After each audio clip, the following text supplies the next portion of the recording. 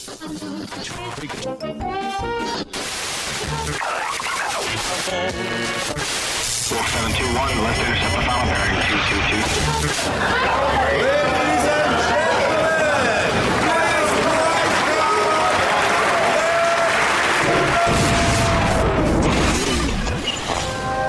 bienvenue. Welcome.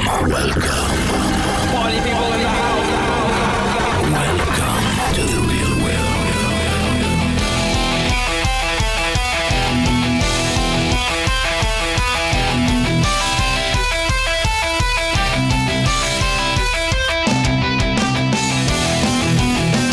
Hey everybody, RC Heli Nation version 2.0. I am Dan, episode 233, as it was decided a few minutes ago, right guys? Yes, I think so. Plus Hi, or Dan. minus one. Hey Nick, how's it going? Yeah, I feel like I can reach out and touch you. You want to? That's awkward. Maybe we already are. Please do. Actually, the funny thing is, Jesse, he poured me a drink in a big tall glass. And it's about half and half. I mean, like 4 inches of rum. Do you suppose that means I'm going to get to see his 4 inches? Yep. Whole bunch of rum and a little bit of Coke. It's going to be one of those nights, I can tell. Yep. Nice. Stand down, bitches. Big Country Lovin's back in the house. Oh, yeah. That's right, baby. I flew last week at Othello and at home. Yeah. Yeah. So that means I'm going to start. You should. But I think we should tell everyone why we don't have a... Oh, yeah. We should do that. Probably. We're at Othello. Weather's gorgeous. I mean, we're talking tropical breeze, right? We just decided, screw you guys. We're not going to record a show. We're just going to sit around and drink beer in this nice warm weather. Yeah, that's how it went down? exactly... Is that Yeah. what- It was something like that. Something yeah, like that's what that. happened. Yep. No, the weather was shitacular. It was bad. Yeah. It was horrible. We're as the day Saturday rolls along, we're kind of feeling it out. We're talking to folks, and it's tough to do a live show and expect people to stand out in the cold and rain while we're in the nice, sheltered trailer. The Yeah. warm, heated trailer Heated trailer, with our making fun of 'em. alcohol and our Yeah. chairs. Yeah, heater like full blast. Yeah, and it was just one of those days where a lot of folks started pulling out of the show, out of the Fun Fly. And I think Nick and I were talking about it at Othello, and it's like Othello for us isn't necessarily about, although it's fun to go fly, it's more about that first initial get together with the Northwest friends. Yeah. Yep. So, we got to hang out and meet some new folks and kind of do our thing and consume some adult beverages, do some flying when the weather was decent, and sit around and bitch about the weather when it wasn't decent, which was pretty much Which was more All than of Saturday. when it was decent. yeah. All of Saturday. We were expecting Sunday to be a little better because why not? I mean, everybody's leaving. Why wouldn't the weather get better? Yeah. But it didn't happen. No. So, It got worse. Yeah, we woke up Yeah, it to did. rain on Sunday. Yeah. Just I mean, at least we had Friday. It was windy. Yeah. Definitely windy. But it was warm. Yeah. It was nice. was I warm. actually got sunburnt. I got sunburnt on Friday. So Okay, so Dan, now tell us about Dan's personal experience. Oh, dude. So I know everybody knows because I've been talking about it for quite some time, this mental issue that I've been having with flying. And so I'll do a quick recap on that. As stated many times over the past few weeks, I would be simming and doing all this stuff and just, I would get ready. I'm like psyching myself up. Okay, I'm going to the field.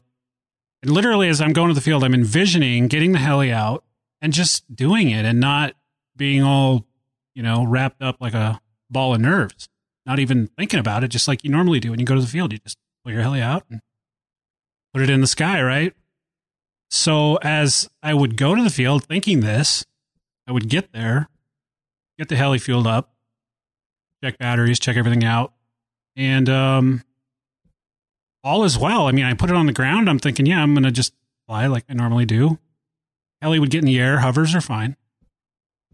As soon as I'd start going into anything within 20 or 30 feet away from me, I would just freeze. Literally freeze in a panic state and have to bring it back. And that was getting frustrating because I really wanted to get past that barrier. It was really holding me back. Not only from progressing, which frankly I'm not too concerned about, but enjoying the hobby, which was a real concern. So as we mentioned, we were going to plan on doing the buddy boxing thing, and we get there, and Jesse and these guys are like, he's not getting any younger. I was nervous as fuck, man. I'm like, I was going to have Nick buddy box me, but I was still very nervous. I'm trying to break through this mental thing, right? And not only that, but now I'm there in front of everybody who's heard about this mental thing, wanting me to break through this mental thing, supportively. And Nick finally says, "Look, let's just go do it. Let's get it done." That was pretty early too. Like, I poured it to you fairly early. I let you get up. We slept in a little bit, but this was not like wait till the end of the day. Let's go do it once. Yeah, and so, but I did put it off. I did. I mean, I remember Jesse said to me something about how the day's getting on, and I don't know, it wasn't too late in the day yet.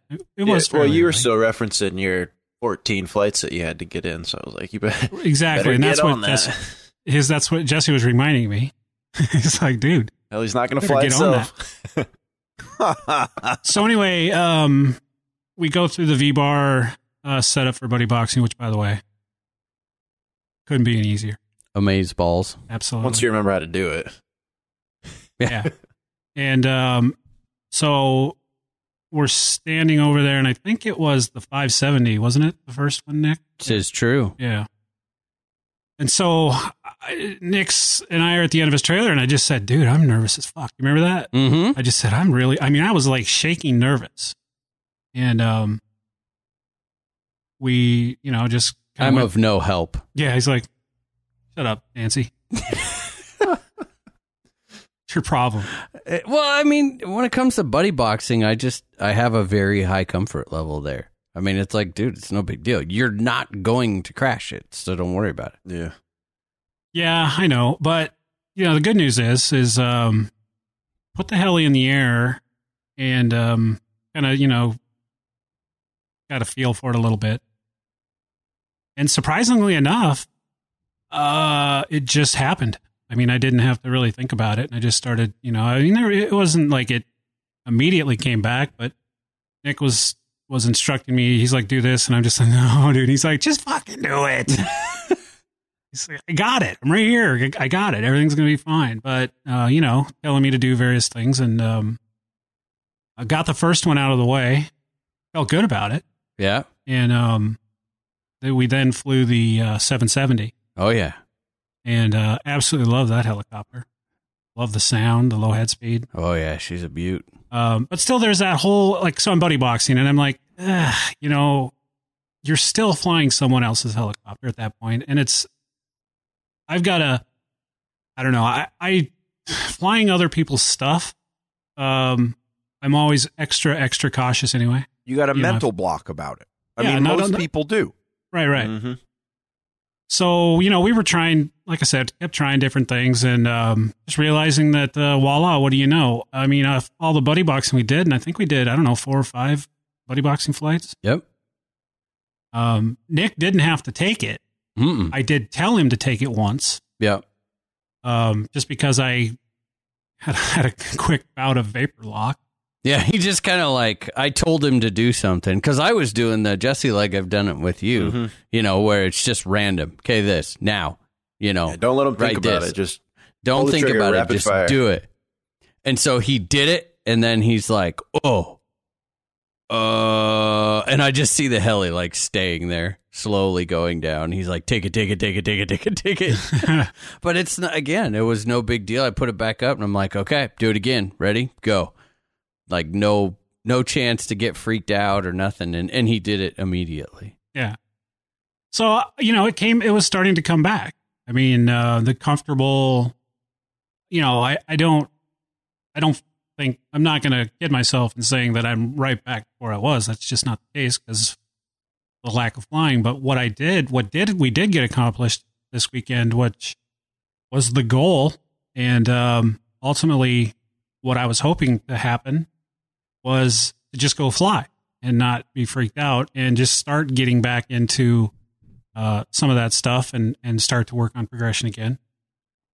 And it wasn't too long after that. I can't remember. I think maybe we did a couple other buddy boxing flights. Actually, yeah, we did. We pulled out the gasser and we did one on that. Yep. And wow, the gasser's running good. You know what I mean? It was just sounding that good. 270 is freaking It sounds amazing. Like Yeah. unlike any gasser I've ever heard. Yeah, it's really smooth. And one thing that I can appreciate, I don't know, if it was a little maybe disappointing, but I got over it. I'm going to get over it. Maybe I still think about it, but I'm going to fix it somehow, probably with a different heli. Is sometimes it's fun, and you can't really do this with the gasser, to just lay on the sticks, and just really do like a really hard inverted punch out or something, and just listen to it grind, and just really grab. You just can't do that with the gasser, right? Because maybe you can after you get the tune perfect, but still it's not going to pull out like the nitro and an electric will. Yeah. And that's okay, because that's not a big deal. Yeah, it was fun, especially when we got, like, I forced him. We also found out something that Dan does that I think maybe a lot of people do, and I would highly suggest you not to do this, is that I kept asking him, how's the 570 feel? He's like, it's fine. Yeah, it's fine. It's not a big deal. I'm like, well, okay. You want specifics, damn it. I want, like, is it exactly how? Well, it's a little twitchy, and then he said it. He goes, but that's the nature of the beast, right? And I went, aha. Like, that was that moment where it dawned on me that Dan doesn't tune. Dan settles. He assumes that if it's smaller, it's automatically twitchier, because that's just what smaller helis do, right? And I was like, dude, no way. So then I'm like, okay, specifics.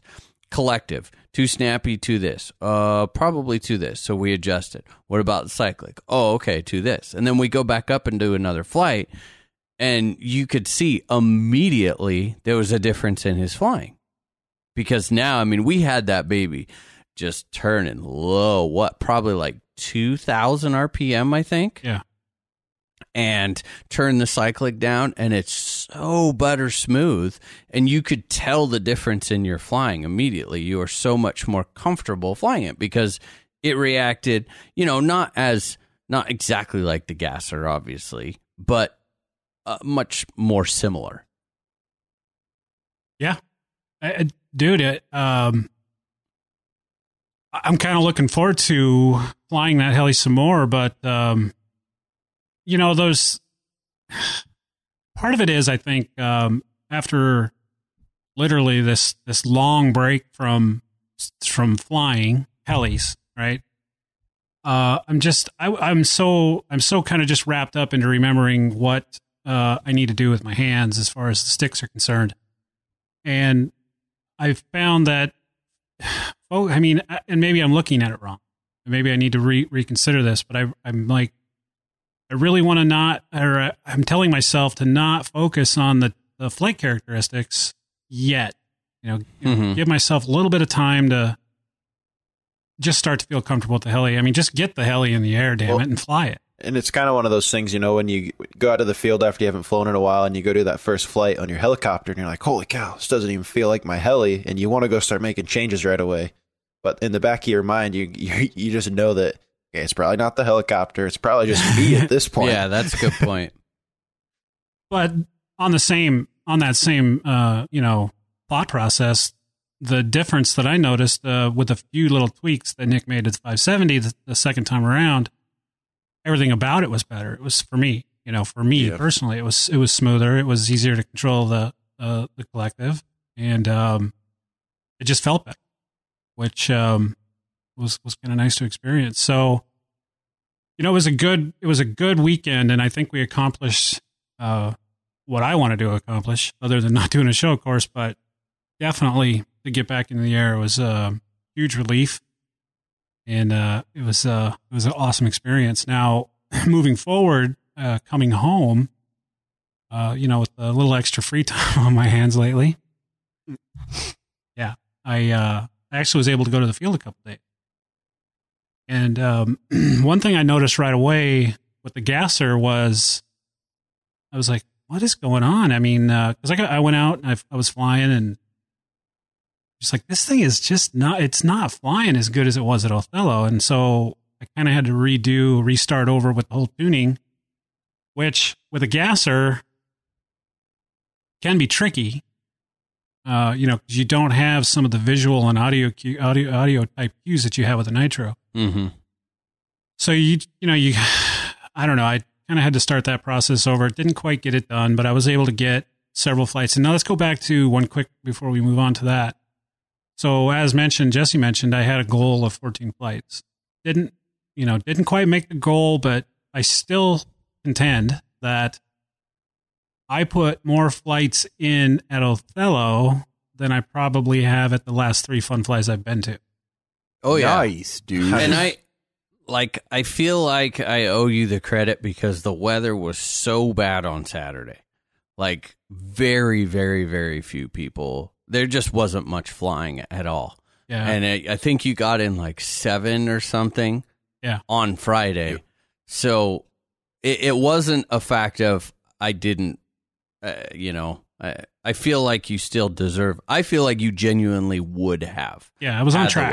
I was on track. Mm-hmm. You were definitely on track. Everybody I talked to after they got done flying, they were like, "Oh, that's a tough sky to fly against." And I was just like, "Yeah, maybe I'll take my gasser home in one piece today." It was tough. It was definitely tough. Yeah. I did. I mean, I got ready to fly just in case there was a break, and you never know. Weather can change quickly, no matter what state you're in. They always say, "Well, we always say around here, wait 15 minutes." That's pretty much every state does that. Yeah. So, but nonetheless, it didn't happen. So getting home and, like I said, head to the field, got a couple days flying. It wasn't a lot of flying because I was so wrapped up in because that tail on that Goblin is just, it wasn't so bad at Othello, but you saw it, Nick. It wasn't the greatest. It's a motor tune thing. It is. It makes the motor, that little weirdness and it's, yeah. So that actually, when I get back home, as you may have guessed, I'm at Nick's this week. When I get home, I'm going to work on getting the stator gators out and, good riddance.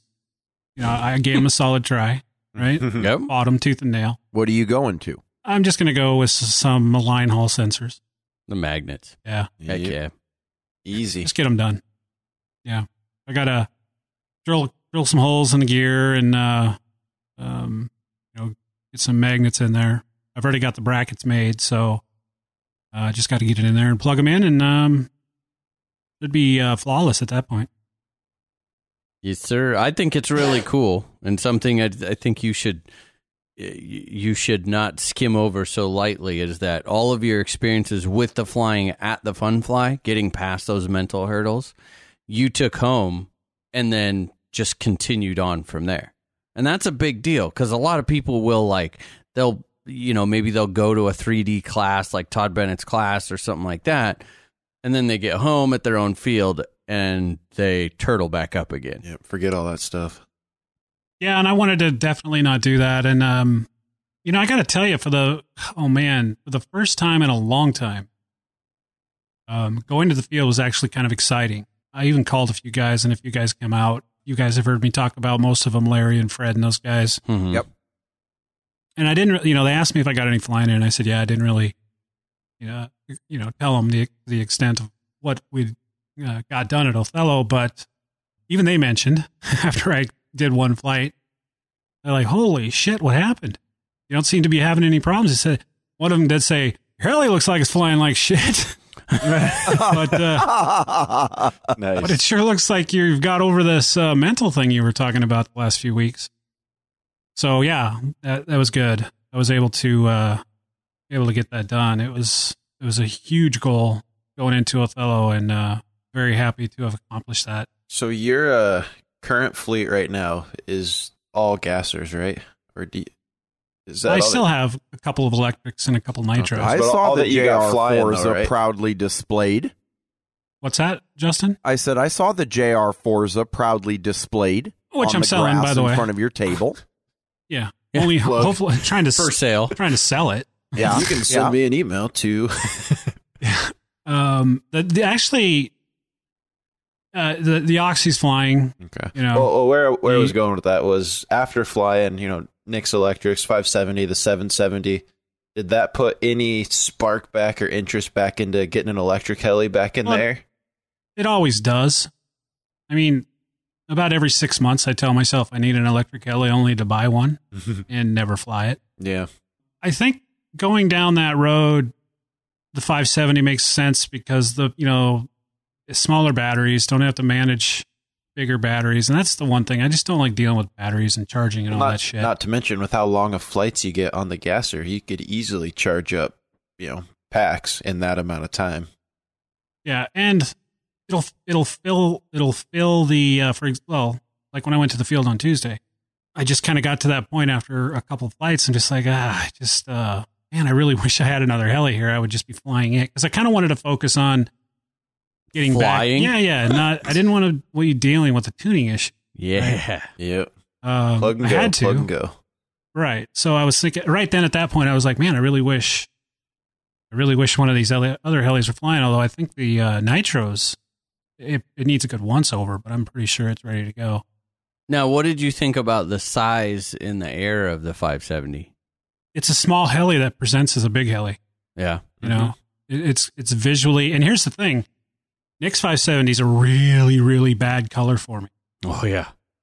And It's a bad color for everyone. anyone. I was getting because that it's thing the white and black. Yes. I need green or red or orange, and preferably orange. Red turns to black really quick for me, so it gets silhouette-y. But the green pops, and so does the orange. But that being said, with the 570 being white and black, I was still getting it a long ways out there and not having any real orientation issue. Mm-hmm. It happened, but as we're learning, we kind of struggle with losing orientation, and it's kind of an oh shit moment. It's like, oh shit, oh shit, oh shit. Oh, there it is. But as we progress, and luckily I didn't lose that in this hiatus, that ability to go, well, I know what I was doing with it last, so I should be able to do this. Fly it through it. Spin the tail or whatever you got to do, and not freak out about it. Because when I was brand new, I lost several helis to that oh shit moment. Mm-hmm. Just because you just start reaching for the corners. Oh, yeah. Instead of just letting it come through. So I didn't really have any issues with that. I don't see that being a problem.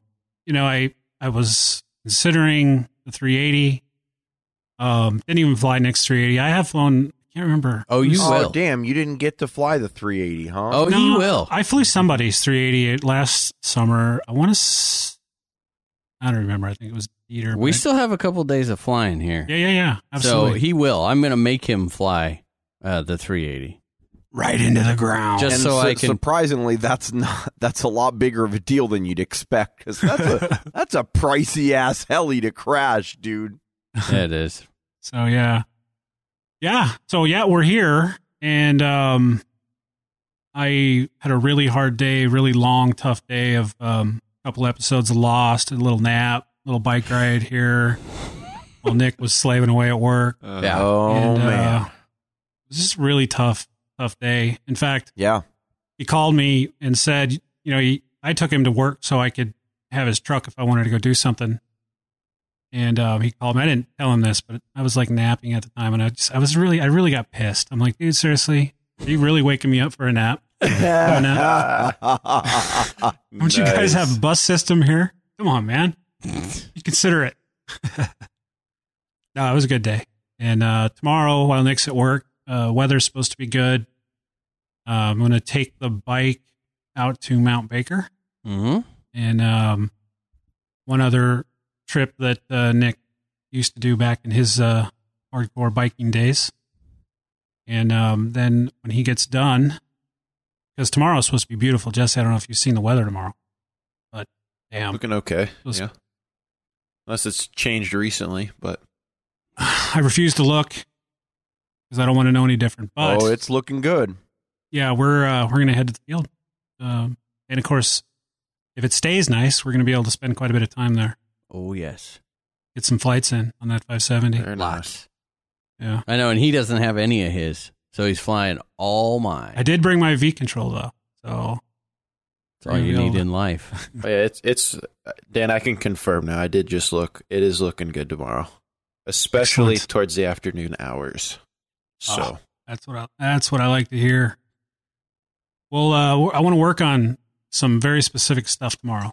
I want to work on inverted circuits and No baby steps here, some bitches. pure I wanna TikToks. You know, Nick's got you. there was one point in my progression when I was actually doing half TikToks very, very nastily and ugly, and they didn't really. I mean, I don't think you could recognize them, right? Wait a minute, though. You were doing them on the 570. I Hold wasn't. on. Doing Oh, what? TikToks. Oh, I was thinking pyros. Oh, Pyro flips. Yeah. Oh, okay. Oh, half pyro flips. There you go. Yeah. Mm-hmm. I was gonna like So- a half TikTok. Isn't that just like a Tick. A tick. Tick. That's a tick. Tick. Yep. Tick. That usually ends in disaster. So let's see. And, we're going to work on a few things. And hopefully I leave here with a few more bags in the trick. Bags in the trick? It didn't come out right. God damn it, Nick, and your rum. Sorry. Tricks in the bag. So, yeah. That's it. Who's going next? Anyone? I can go. Let me explain to you guys how this works. Yeah. This is what's called an audio podcast. You have to talk. Yeah, and when someone says "Who's next," typically what that means, that's a cue To for jump someone in to seamlessly. Exactly. That's Yeah. what, Hold on. Take a Oh. note. Can you talk slower? I'm taking notes. Yeah. I That got it. is what editing is for. Oh, The is that what that's listeners for? won't hear any of this, Yeah, guys. Actually, I'm going to add about a That's- 30 seconds. So in there that 10-minute silence, you'll cut down to like 45 seconds. yeah, That's yeah. right. Yeah. There you go. Just enough for effect. With some All right. crickets in the back. I'll go. Go, Nick, because I'm ready. When building a new helicopter, it is a relief to know that I don't need to worry about what brand of servos I'm going to use. Now that I have hundreds of flights on multiple sets of BK servos, I have no problem running them on any heli and recommending them to anyone. For me, they bring everything to the table that I need in a set of servos: strength, speed, cost, and of course, looks. With the sexy machined aluminum cases and affordable gear sets, I definitely know which servos are going on my next heli. Check them out at bkservo.com.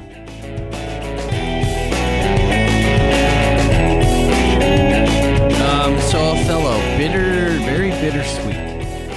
Definitely my highlight of the trip. Friday, we got there late Thursday night. Had no problems with the travel on the way over. Really. Let's see. Friday, windy, but I got a bunch of flights in, and I flew them all, everything that I had, including the Nitro. The Goblin Nitro. So let's talk a little bit about Nitro and quickly remind ourselves why we started flying electric. All of us. Yeah. So Nick made about every fundamental, basic, childish, foolish, newbie mistake possible. I like it.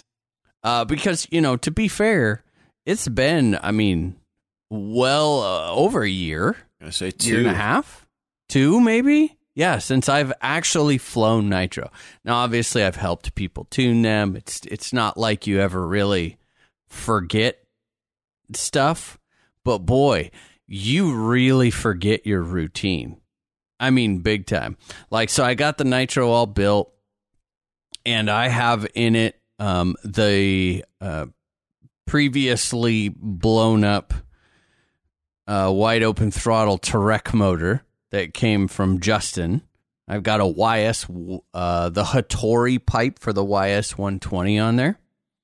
So I get it all prepped up, and I'm doing a bolt check, and I kind of giggle to myself. I'm like, oh, silly dummy, you didn't even put a fuel clamp on there to pinch off the fuel line going to the carb. I'm like, wow, man, you are details. Yeah, you're really slacking. Oh, okay, so we laugh about it. And I go out there and try and start it. I can't get this thing started to save my life. I mean, and I'm going, what is going on? It's just not acting right. It kind of wants to start, but it won't. Then I find out that my starter of like a gazillion years ago, the cones all wore out. Now the wand's whacking me in the nuts. And then it dawns on me that the Goblin Nitro does not have a one-way starter shaft. It's just like it's basically straight to the crankshaft with no one-way assembly. So now you have to have a starter that has a one-way in it, which is fine because... Wait a minute. So that's what was not... The starter itself was not allowing your motor to start? No. Oh, no, we'll get there. This was just... as it's not starting, okay, and I'm repeatedly lifting my starter up and the wand sticking in there and then slamming against my leg. Hold on. Nick, give me a second to paint a picture because you're leaving out some critical features. This was Friday morning, correct? Yes. Probably, we all got sort of a slow start to the morning, but I'd say by probably like 10, sometime in the 10 o'clock hour, you were ready to go. Now, this is the first time that everyone recognized that we were there, and they saw Nick's trailer, and they saw the black Nitro, and they saw Nick trying to start it. And so as Nick is telling this story, guys, please visualize in your head a growing crowd of spectators that is watching this guy sit there trying everything in the book to get the damn thing started and knocking down issues one at a time. Oh, shit, I didn't have the fuel clamp. Oh, I don't have a one-way. Oh, I forgot a glow plug. I don't have my radio set.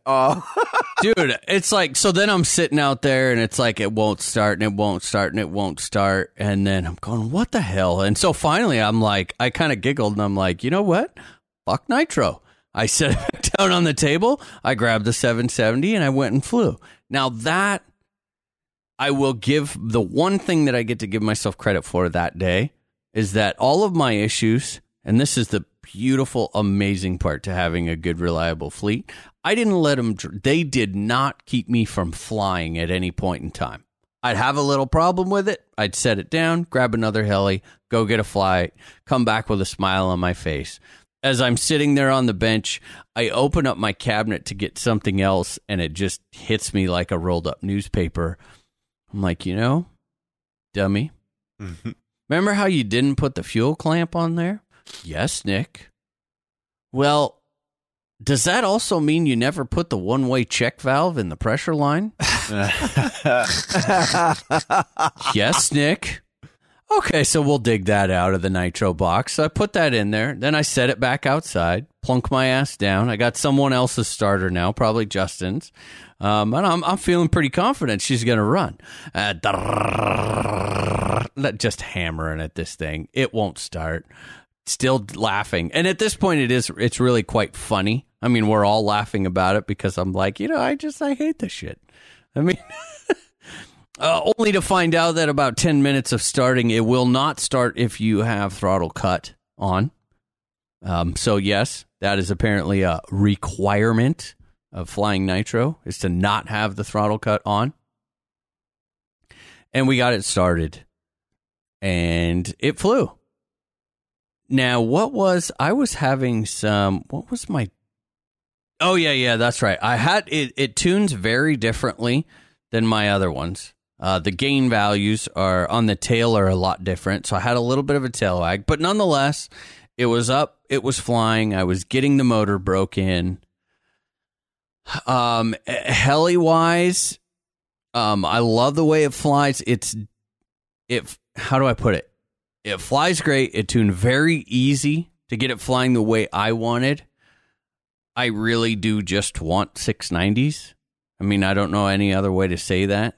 I have found my magic chi, and my magic chi, which I'll get to in a second, is disc loading specifics, and it doesn't quite meet that.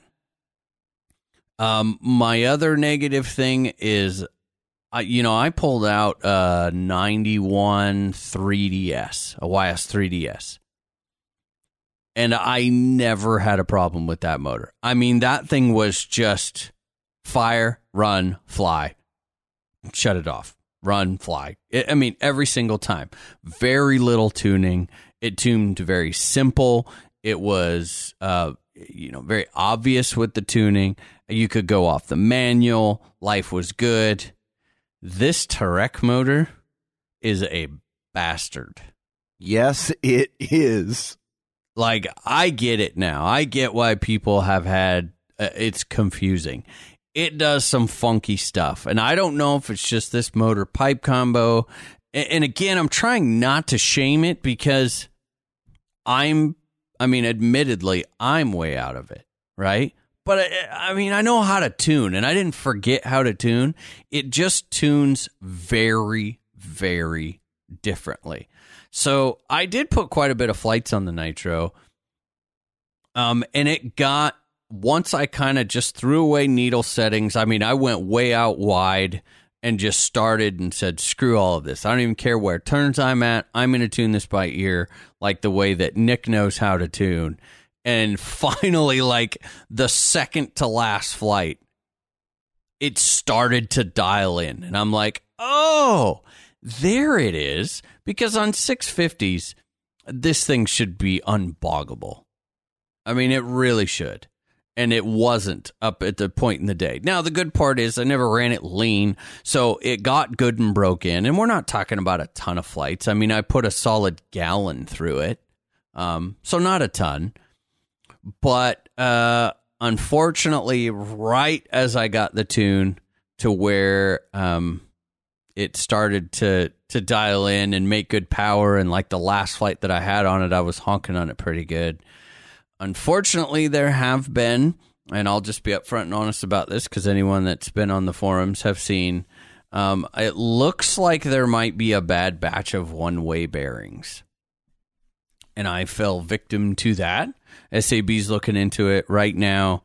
It doesn't, and this is really weird because it's the same one-way setup that's on the 630 and the original Goblin 700, so it's actually not part of the Nitro portion of it. This is just the regular one-way. And, they don't, like, at first when it started popping up that people are having issues, it's like, how could you have an issue? I mean, you just don't have problems with this. This is tried and true. This part's been put through the paces. But nonetheless, so I don't know yet if it's a bad batch of one-ways, which can happen to anyone, or what, but I know they're going to get it all figured out. So, good part, it happened right about kind of the end of the day on Friday where it wasn't, or did it happen on Saturday? At any rate, I got more than enough flights in on it, so that was good. Overall, really good experience. Feels good to be flying Nitro again. It was embarrassing to shake out all the bugs, but I do feel like it's back, so that's good. Now, probably the highlight of my whole weekend, believe it or not, was getting Dan back up and flying. I had a blast. I still don't know if he believes how much fun that is for me, because I was just like, dude, let's do it again. Let's go. Let's grab this one. Let's fly this one. I know that for him, it's like, I'm not flying my heli. But for me, I just don't care. I mean, it doesn't bother me one bit. So that was a lot of fun and added a lot of enjoyment to my weekend. My secret sauce, my awesomeness, the final key to like everything that I have been looking for. I was on the fence about the Black Thunder because of the disc loading. Finding out, okay, it's going to end up fairly light. Well, pays to be a little bit of a nerd. Ran some numbers, started looking at disc loading on weights and blade length and all this, and I was like, hey, man, if I can get a hold of some 710s, that's actually and then maybe go with the carbon, because I've still got the original 700 competition. Maybe go carbon tail boom and carbon canopy. That's going to put me almost a lighter disc loading than it would be for the Black Thunder on 690s. And I started looking back at, like all of the helis, and because I keep notes of all those weights, all the ones that have been my favorite. And it's like I'm looking at this trend going, dude, you really like a light helicopter. I mean, sorry, you just do. Well, I can't make the 700 competition any lighter, but I can sure put it on bigger blades. So this was something that I had wanted to do, but in the past it hasn't really been an option because, unfortunately, the 710 SABs aren't that great. To be nice. Well, no, they're not. They're not. I agree. No, I mean, it's okay. It's a fact. Sorry, but I've, so the second that they announced the Thunderbolts, I'm firing off texts to everyone, all the guys on the team that I know that got them, like, how are they? And I just keep saying, dude, they're awesome. They're great. They're great. They're great. So when we got, I flew all day Friday. I flew my 700 as a 3-blade and was just having fun, honking on it and having a good time. Well, everyone went to bed Friday night, and I was like, dude, Justin's got a load of 710s. All right, I'm going to do it. So I stayed up till like 3:30 after everyone else went to bed and swapped my 700 over to a 2-blade. And then got it all ready, got the setup all ready, and I snagged a set of the DH, so the Dominic Hagel 711s. Which the reason I picked those out of all the blades that he has was they had a tip profile very similar to the Thunder, the SABs. So put them on there, got the ESC recalibrated, dropped the head speed, after like talking to Jesse on what he runs on the Protos now, put the head speed at like 1930. And I swear, like the planets aligned. This thing was amazing. What's the weight on that heli, Nick? With the one, I don't know if I've reweighed it with the 160, but I want to say 12.3-ish. Okay. Yeah, because right around and I got to admit, I had a chance to fly that heli for 3-4 minutes, and it definitely, that was the sweet spot, blade-wise and head speed-wise. So for the Protos, because that's a little bit lower head speed than what I run on the Protos, but it makes sense with the weight because I'm at about 2,000 on the Protos, but I'm just shy of 13. So yeah, and dude, it was like I didn't realize that's what I was missing. It felt like home. I was just killing it, having a blast. I put flight after flight after I just kept flying it over and over again. All the maneuvers, and you know what else came back? Like I can finally say, baby, I'm back. Autos. That's what it was. That's what I never got used to on the 690s, was it just didn't have the hang time that I was expecting. And man, I'm out there stretching out my inverted autos, doing inverted pyro flipping autos, and it like with no issues whatsoever. It's like you had never left. It really was. It was like I'd never left. And man, what an incredible, that got me so repumped for flying that it was just like, oh my gosh, this is awesome. And I just kept banging out the flights. The 770 is still an absolute hoot. That thing is an auto machine. Let me tell you, you can do some crazy fun stuff with that. Mm-hmm. It's a little intimidating from a cost factor. Like I really don't want to bounce it down the flight line, like I have a tendency of doing when I get a little fun with my autos. But man, flying wise, model wise, it was awesome. I mean, great. Now, Justin, I'll let you talk about the speed thing, but I had a great experience. Justin got to set up his timing system. Yep. And let me tell you, I am loving the 500. Mm-hmm. Loving it. So I think as far as that goes, yeah, Dan and I are going to get out and fly. I didn't need to do anything. I'm coming home. I'm recharging. And we're just going to go put some serious flights in on. It was awesome. I got a lot of flights on the 570. Battery view's doing really good after this weekend. So it look like, Monday, Tuesday-ish, around in there. Look for an update, and I'm actually going to get the post made for the review on our website so everyone can kind of see where I'm at. Nice. And then those of you that have contacted Justin for the battery database, I'm going to be doing my next update on IRs as well.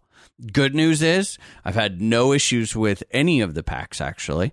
All of them are holding up very well. They're very different characteristic-wise. Like the Venom is just super crazy light, so I don't need the head speed with it. The Rev Electrics, the graphene pack from Rev Electrics, again, 100 grams heavier than like the OptiPower, but it's OptiPower 50C, but it's also sitting in the lead as far as IRs go. At certain times, I don't care for that weight, but don't mind telling you, when it was windy out, it's true. Oh, yeah, dude, that makes a big difference. Throw that bigger battery in there. And that's how I kept throwing it in for Dan. Every time we would go and fly, I was grabbing that pack because the wind was there, bump up the head speed a little bit, throw that heavier pack in, and man, that 570 just didn't even flinch in the wind. So, and then all the rest. So right now, everything, I mean, they're different, but we've got no clear winner yet, so to say. Everything's just holding strong, but I'll get all that information up for you.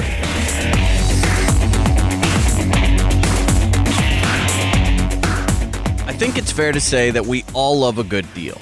But why is it that whenever I need to order parts, I can't find a coupon code or a sale on what I actually need? Well, that's why I shop at Lower Heli. They simply have the lowest prices all the time. From my personal favorites like SAB, Hobbywing, and now V-Control, to Align, Pulse, tons of other brands, and even a great selection of FPV equipment. So stop wasting your time chasing discount codes and weekend sales. Head on over to Lower Heli to get what you need when you need it. That's www.lowerheli.com for the lowest everyday prices. Who's next? Go next. I will. Okay, go, Jesse. You want to go? No, you do it. Let's hear it. Justin should definitely wrap up. I will go last. I will definitely go last. We're just building it up. So, got to remember back. So I'm going to start a little bit before Othello because kind of explains the week leading up to the Fun Fly and the craziness of that week, which I can hardly recall. But a couple weeks ago, remember, I was out at the field and thought I had solved that kind of intermittent power loss shutdown issue. And then I was getting in a couple flights and it, out of the blue just came right back. So that's kind of the starting point. Since then, this would be a week before the Fun Fly, I completely tore down the Protos and I found a couple things when I was kind of digging through it. The first thing that I found was boom grounding. So, remember this is a belted helicopter. So really want to make sure that I have continuity all the way from the tail case all the way up to the motor. And when I grabbed my multimeter, threw it in the continuity setting, nothing. I mean, absolutely nothing. It didn't matter, if I kind of dug it into the head of the screws, kind of touched different spots on the tail case, kind of worked my way from the motor mounts back to the boom block and going, okay, there's got to be something somewhere. I had completely lost, all the continuity. The boom was no longer grounded.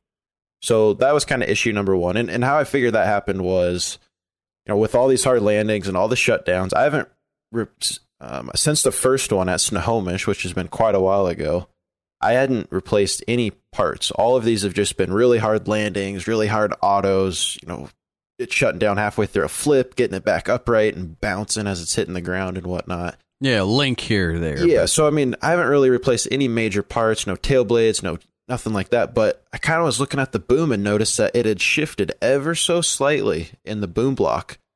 And I think what had happened was I only sanded a patch of the top of the boom and the underside of the boom block. And then when it's all assembled and tightened correctly, and when the boom's inserted perfectly straight, it matches up and you get continuity. But with it being slightly tweaked from some of the hard landings, I'm guessing that, just slightly misaligned, boom, there goes your continuity. So pulled that apart, and I sanded the whole top of the boom is exposed, and up front, the part that's in the boom block, and then the underside of the boom block took a little wire wheel on the Dremel and took a bunch of the anodizing off. So that issue's not going to happen again. And we should give a heads up, because there was a listener, if not maybe a couple, that were saying, hey, you really need to check this, because numerous other people have ran into that. Yeah, and it's not, it tells you, you see it in the post, you see it in build threads. I'm trying to remember if it's mentioned in the manual or not, but I was kind of, it's not spelled out for you how to ground the boom. It's kind of, you have to know that, I would say, going into it, that you're going to have to ground the boom. Because I was kind of used to, with the Compass kits, they gave you the little washer with the wire, and they tell you to sand it, and you zip tie the wire to the boom, and that's all just part of the manual. Mm-hmm. And so definitely something to point out and something to check. Even if you're not having issues, it could happen at any time. So it's something to check if you have that helicopter. Just to make sure. It's a really easy fix. Once you get that anodizing sanded off on the boom block and the boom, everything else, you'll have perfect continuity up to the motor. So not a big deal once you know about it. The second thing I found was, I decided, while I got this thing apart, it's only a couple bolts, I'm going to do a motor inspection. Nick had kind of thrown out hey, have you checked the motor bearings? Have you done, just kind of... Because of what happened to me. Yeah, with your motor bullets, right? And then the bearings being bad. Yeah. And so I'm like, that's a great idea. Well, I got this thing torn down, so pulled out the Scorpion motor, 4525, 520 Ultimate that was in there. And, I should note, this thing has more flights on it than... this is probably like an original stepping up to 700 class motor for...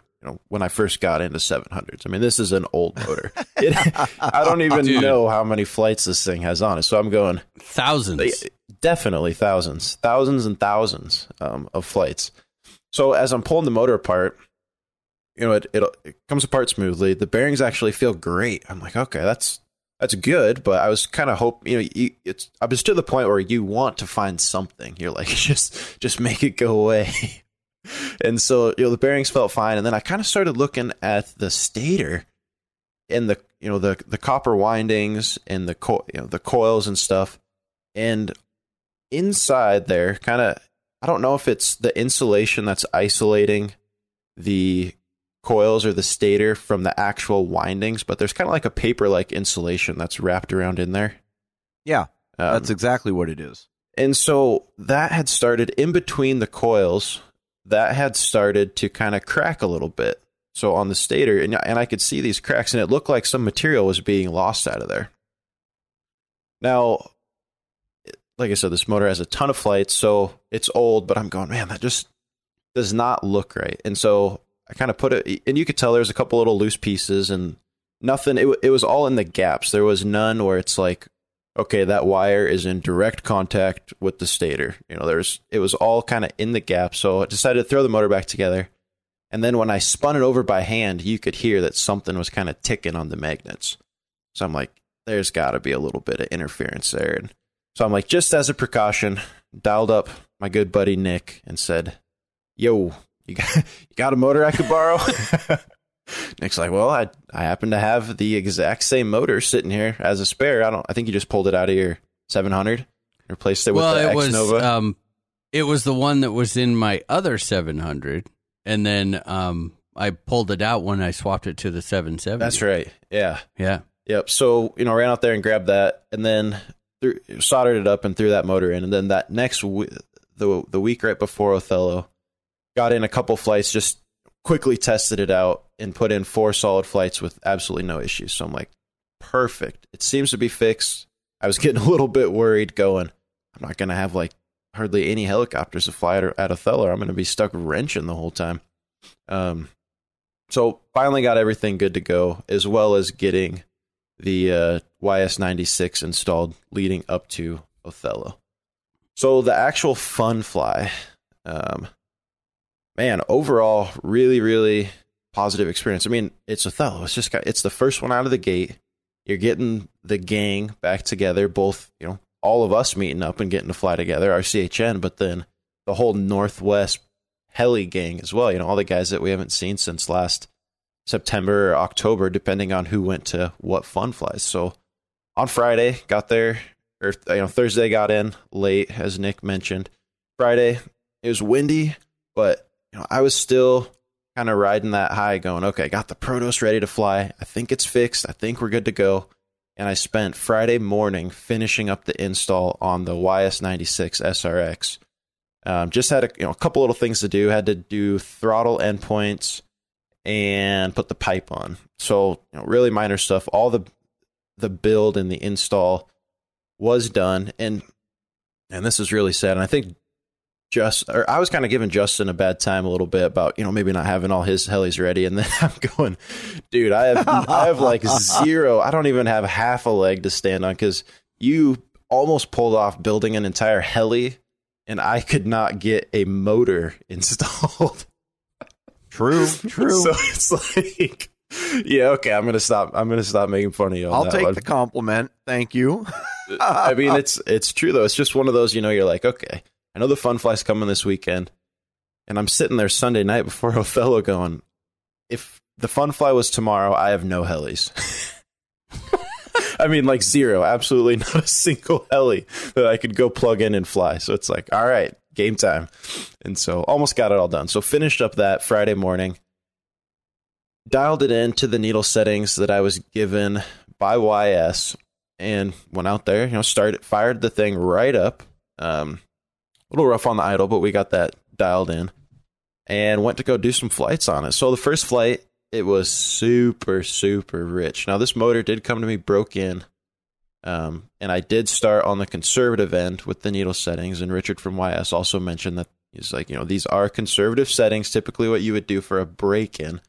I'm like, okay, I'll just, I'll start there and see. So first flight, it wouldn't even really get up to the idle up speed. It just kind of surged a little bit and was just blubbery rich. So slowly started leaning it out, a couple clicks on the high, a couple clicks on the mid, and kind of working it in. And if I recall, I think I started at, and I'll get into more details in the review, but just for people that might have this motor right now, just if you want a place to start, this is kind of my first initial experience to kind of get you going if you got it. I started at 2 and 2 on the mid and the high. That was blubbery rich. Finally, at about 1.6 turns out, this is from fully seated, so 1.6 turns out on the high and 1 3/4 out on the mid was where it finally started to wake up a little bit. And then I continued tuning from there, continued leaning it out a little bit more, not a whole lot. I'm still really at the point where I don't know. I don't push it too much. I will as the review progresses, but right now I just want to make sure the motor's functional and it works and really get some good flights on it before I start pushing the absolute limits. So honestly, once it gets enough power, it's kind of like that's enough. I don't see a huge need right now to lean that sucker out anymore, even though I think it does have more. And just as an initial little teaser, I think the guys would agree that it makes some freaking power. Oh, good. Dude. I mean, it makes stupid power. It doesn't even complain.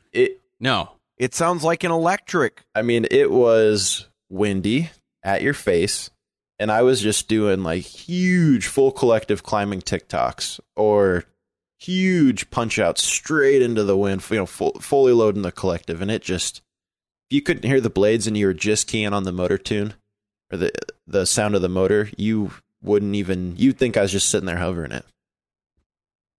So far, so good. Loving the motor. Honestly, and this, and now that I'm kind of getting some flights in on it and really getting the review kicked off, I think my next step, because I really do want to be able to push this motor to see what it's got basically. And I don't think, at least from what I saw last weekend, now that I'll get some more flights in on it this weekend, but I don't think I'm going to be able to push it to its absolute max consistently on set with 700 millimeter blades. So I think part of the review will be done on 700 millimeter blades, the Compass 700s. And mostly that's just because that's my baseline. That's what, I had the 91 3DS, SR3DS on. And all I did was swap motor pipe. It's straight across, weight, everything stayed very consistent. And so now I can do a direct comparison to that motor. But then in addition, now I can throw 710s on there. And before I do that, I really want to see if I can get that upgraded clutch for the N7. I just don't want to. I just see exactly where that's going.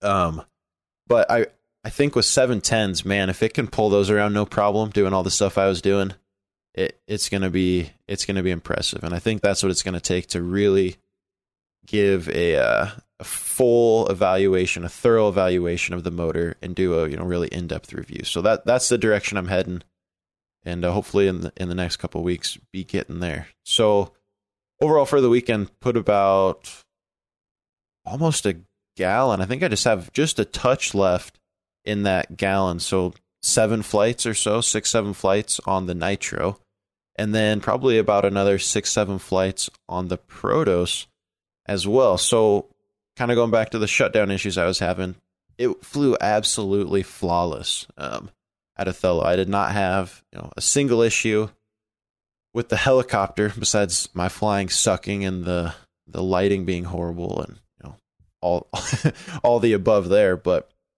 as far as the helicopter goes, I think either like I said, I changed the motor and the boom grounding. I think it's fixed. And honestly, at this point in time, I'm leaning towards the motor. Very heavily was the point of failure. So I'm kind of debating right now. It's like, okay, I really wanted to make it through Othello and make sure I didn't have any major issues at a fun fly.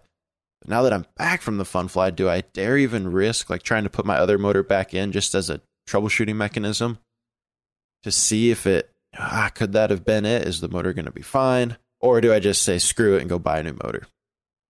My answer. Yeah, screw it.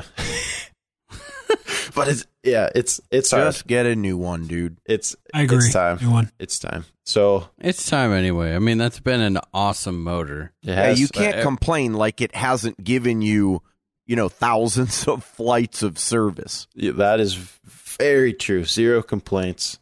It will now just become a paperweight, but definitely lots of good flights. Awesome motor. So probably be ordering up a motor here next week or so, since give Nick back his spare. Overall though, Othello, super relaxing event. Like I said, it was great to reconnect. And honestly, one of the highlights for me, which I don't know if you guys noticed this, was all of the nitros.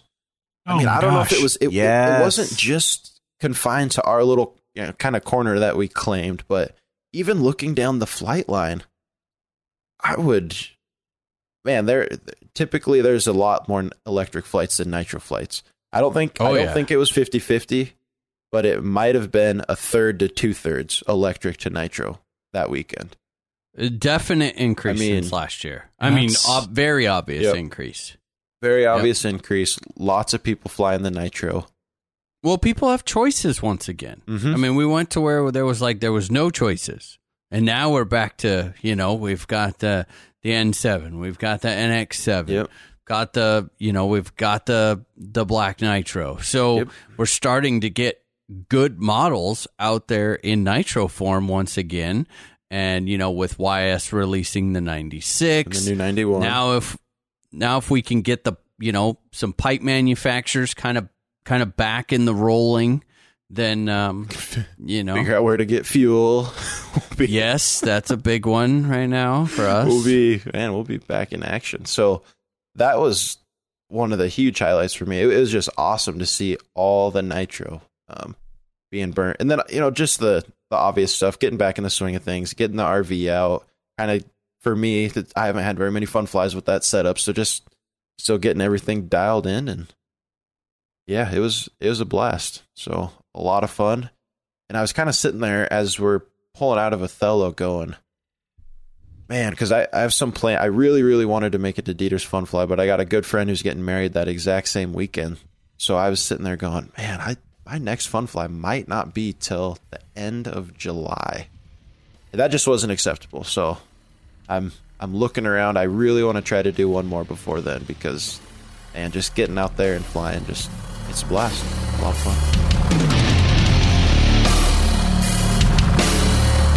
After changing my custom charging case about 12 times now, I've really come to appreciate what the guys at Progressive RC bring to the hobby. With a huge selection of charging accessories such as balance boards, charge leads, connectors, adapters, case fans, and more, you'll be sure to find exactly what you need to make your custom charging system really shine. And if you're not interested in going DIY style, then hit them up for one of their turnkey charging systems. Just choose your options and you'll be charging in no time. Head on over to www.progressiverc.com today and get that spark back into your hobby. Progressive RC, taking charging to the next level. Guess that leaves you, Justin. It does. It does leave me. And like any good story, there are always two sides. Oh, God. Okay, so Othello, first of all, leading up to Othello, as you guys recall from the last time we talked, I did finally get my TDR2 in the mail. It came completely unscathed, no issues, no damage to any of the hardware. The box was, nice and sturdy, very well packed. So no real problems there. And, a couple of months back when I knew this was going to happen, and before I realized that the Postal Service sucks ass, my goal was to have the thing ready to fly for Othello. I figured that would be a really cool target to have the TDR2, as awesome as it is, out and speed flying at the first event of the season. So I said, you know what? Screw this. I'm going to give it a try. Now, I've got to say, to a certain extent, I actually impressed myself, although I think most of the credit goes to Jan Henselet, the designer of the model. I actually got this model on Friday, the Friday prior to Othello. Now, mind you, we left for Othello on Thursday afternoon, so about 5 days later. And I had to work Monday through Thursday just like usual. So I decided I would commit my nights between the Friday when I picked it up until Othello to try to get the thing all up and running. And much to my surprise, I got it completely built. I mean, the mechanics were absolutely finalized. Everything was set up. Electronics were installed. The only thing that I did not get to before the fun fly was sort of the final programming. Just running through the flybarless system, making sure that I've got everything set up correctly, gyro directions, that sort of a thing, cyclic and collective throws. Other than that, it was ready to go. So I didn't meet the target, but I got damn close. And I got to tell you guys, this build was freaking amazing. Now, start out for a second with the fact that Jan gives you like 100+ page manual. And the first thing he says in the manual is, don't just look at the pictures or you will fail. You have to read it. So I actually had to read the entire manual, like each section, before I tried to build it. And it turns out that I'm glad that I did, because he has so many invaluable tips. I'm sure there aren't many people out there that have really either had an opportunity to see it physically or see a lot of, good detailed high-res photos. So what you won't realize until you do get your eyes on it is that this thing is an engineering marvel. He packed every single bit of technology into this that he could without making it larger than normal. So there is not a single bit of space in that airframe that is wasted.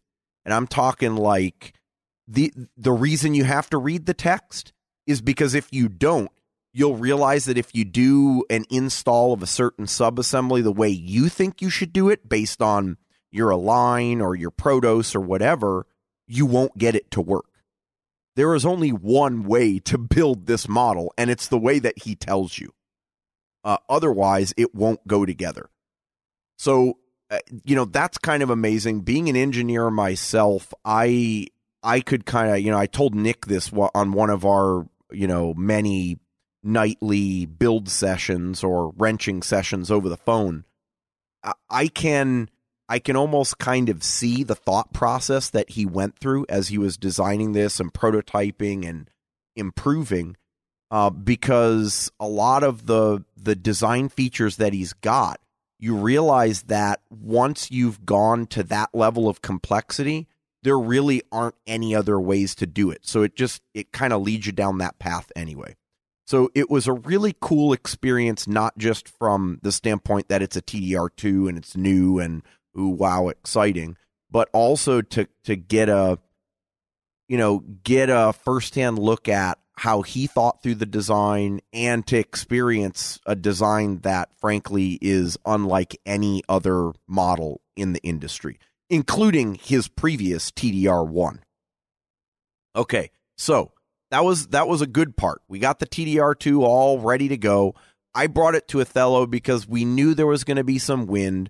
So I figured, I got about an hour's worth of work on it on the bench. And if the weather turns super shitty, then I could probably get that done and maybe even maiden it there at the last minute.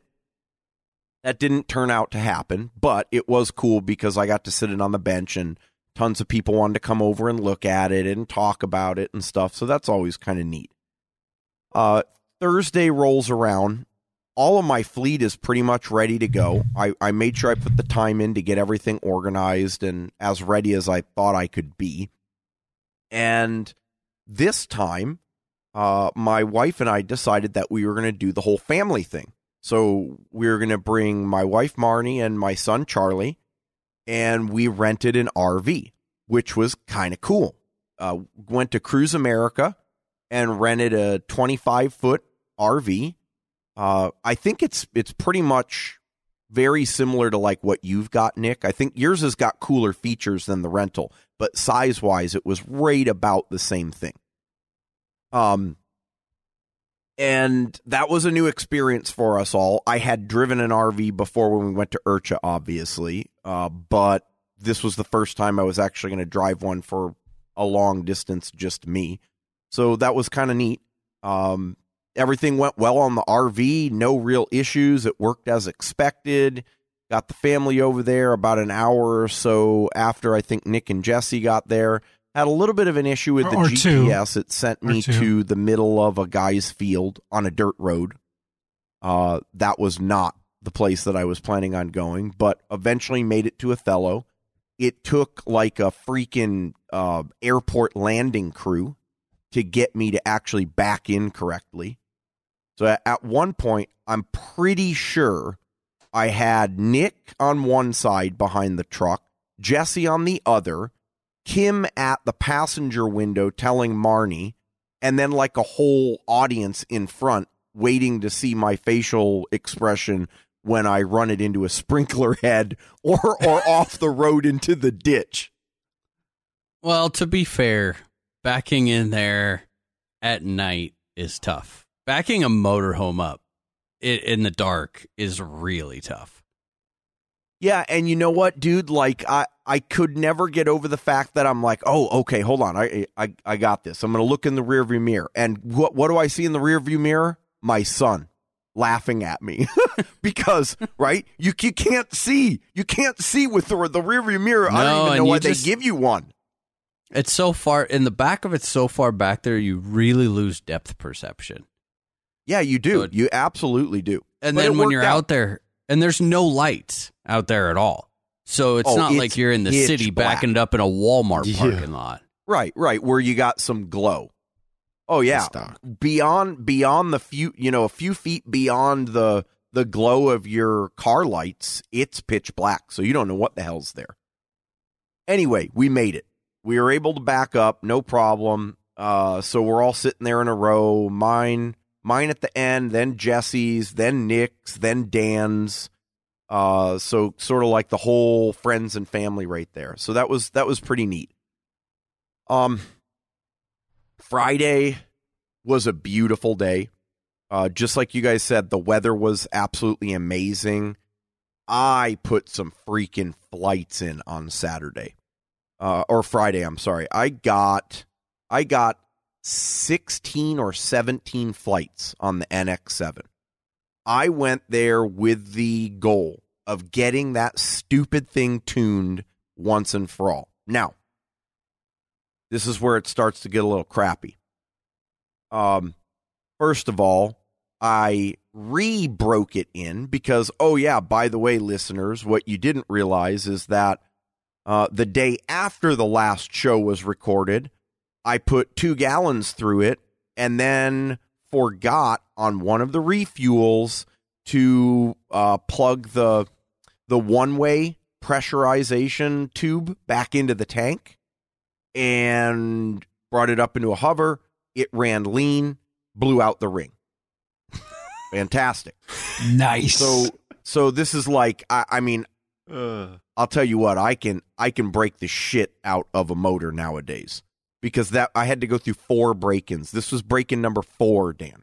4. Okay. Not rocket science, man. It isn't. I know. Well, you know, I get out there, I break it in first thing in the morning. No big deal. Okay, so now we're starting to get some tuning in. And this is about the time that Nick has finally gotten his black nitro running. And Jesse's finally gotten his YS96 running. So for a little while there, it was the 3 of us like huddled at the flight line. And we'd have our fuel and our starters and our helis and we'd just be in a line, one after another. Okay, Nick flies. We're helping with tuning. I go fly. Jesse goes fly. We're all having similar challenges. In particular, Nick, because he couldn't get the 91 to tune for the first little bit until he figured it out. Okay, so I got the tune to the point where, or the break into the point where I was ready to go to the Governor, MultiGov Pro. I go to the Governor and I get this weird, now, and that I've never seen before, by the way, this weird pulsing. So you just in a hover, the thing's going, and it's revving. I don't know what the hell it is. So I fight with it a little bit. Nick and Jesse and I are going back and forth on a couple of different things. And I decided, you know what? Screw this shit. I just want to fly. I'm going back to throttle curves. So went back to throttle curves, flew for pretty much the rest of the day like that. No problem. Saturday rolls around. It started out, we had a little bit of rain early on Saturday, right? And then it just stayed overcast and windy. Pretty much for most of the day. Now, I'll add to that when it wasn't windy or raining naturally, it was raining artificially because the goddamn sprinkler system on the adjacent field decided to come by and blast us. And lucky for us, we were on the side of the field that it was most close to.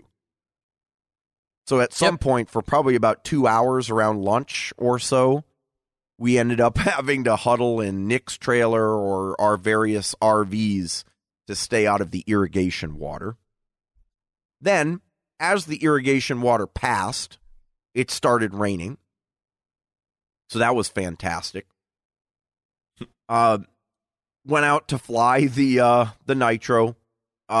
I said, screw this crap. Nick got his 91 tuned up. It was flying really nice on the black nitro. So it gave me more sort of determination. I said, screw it. I'm going to go and get the Governor running.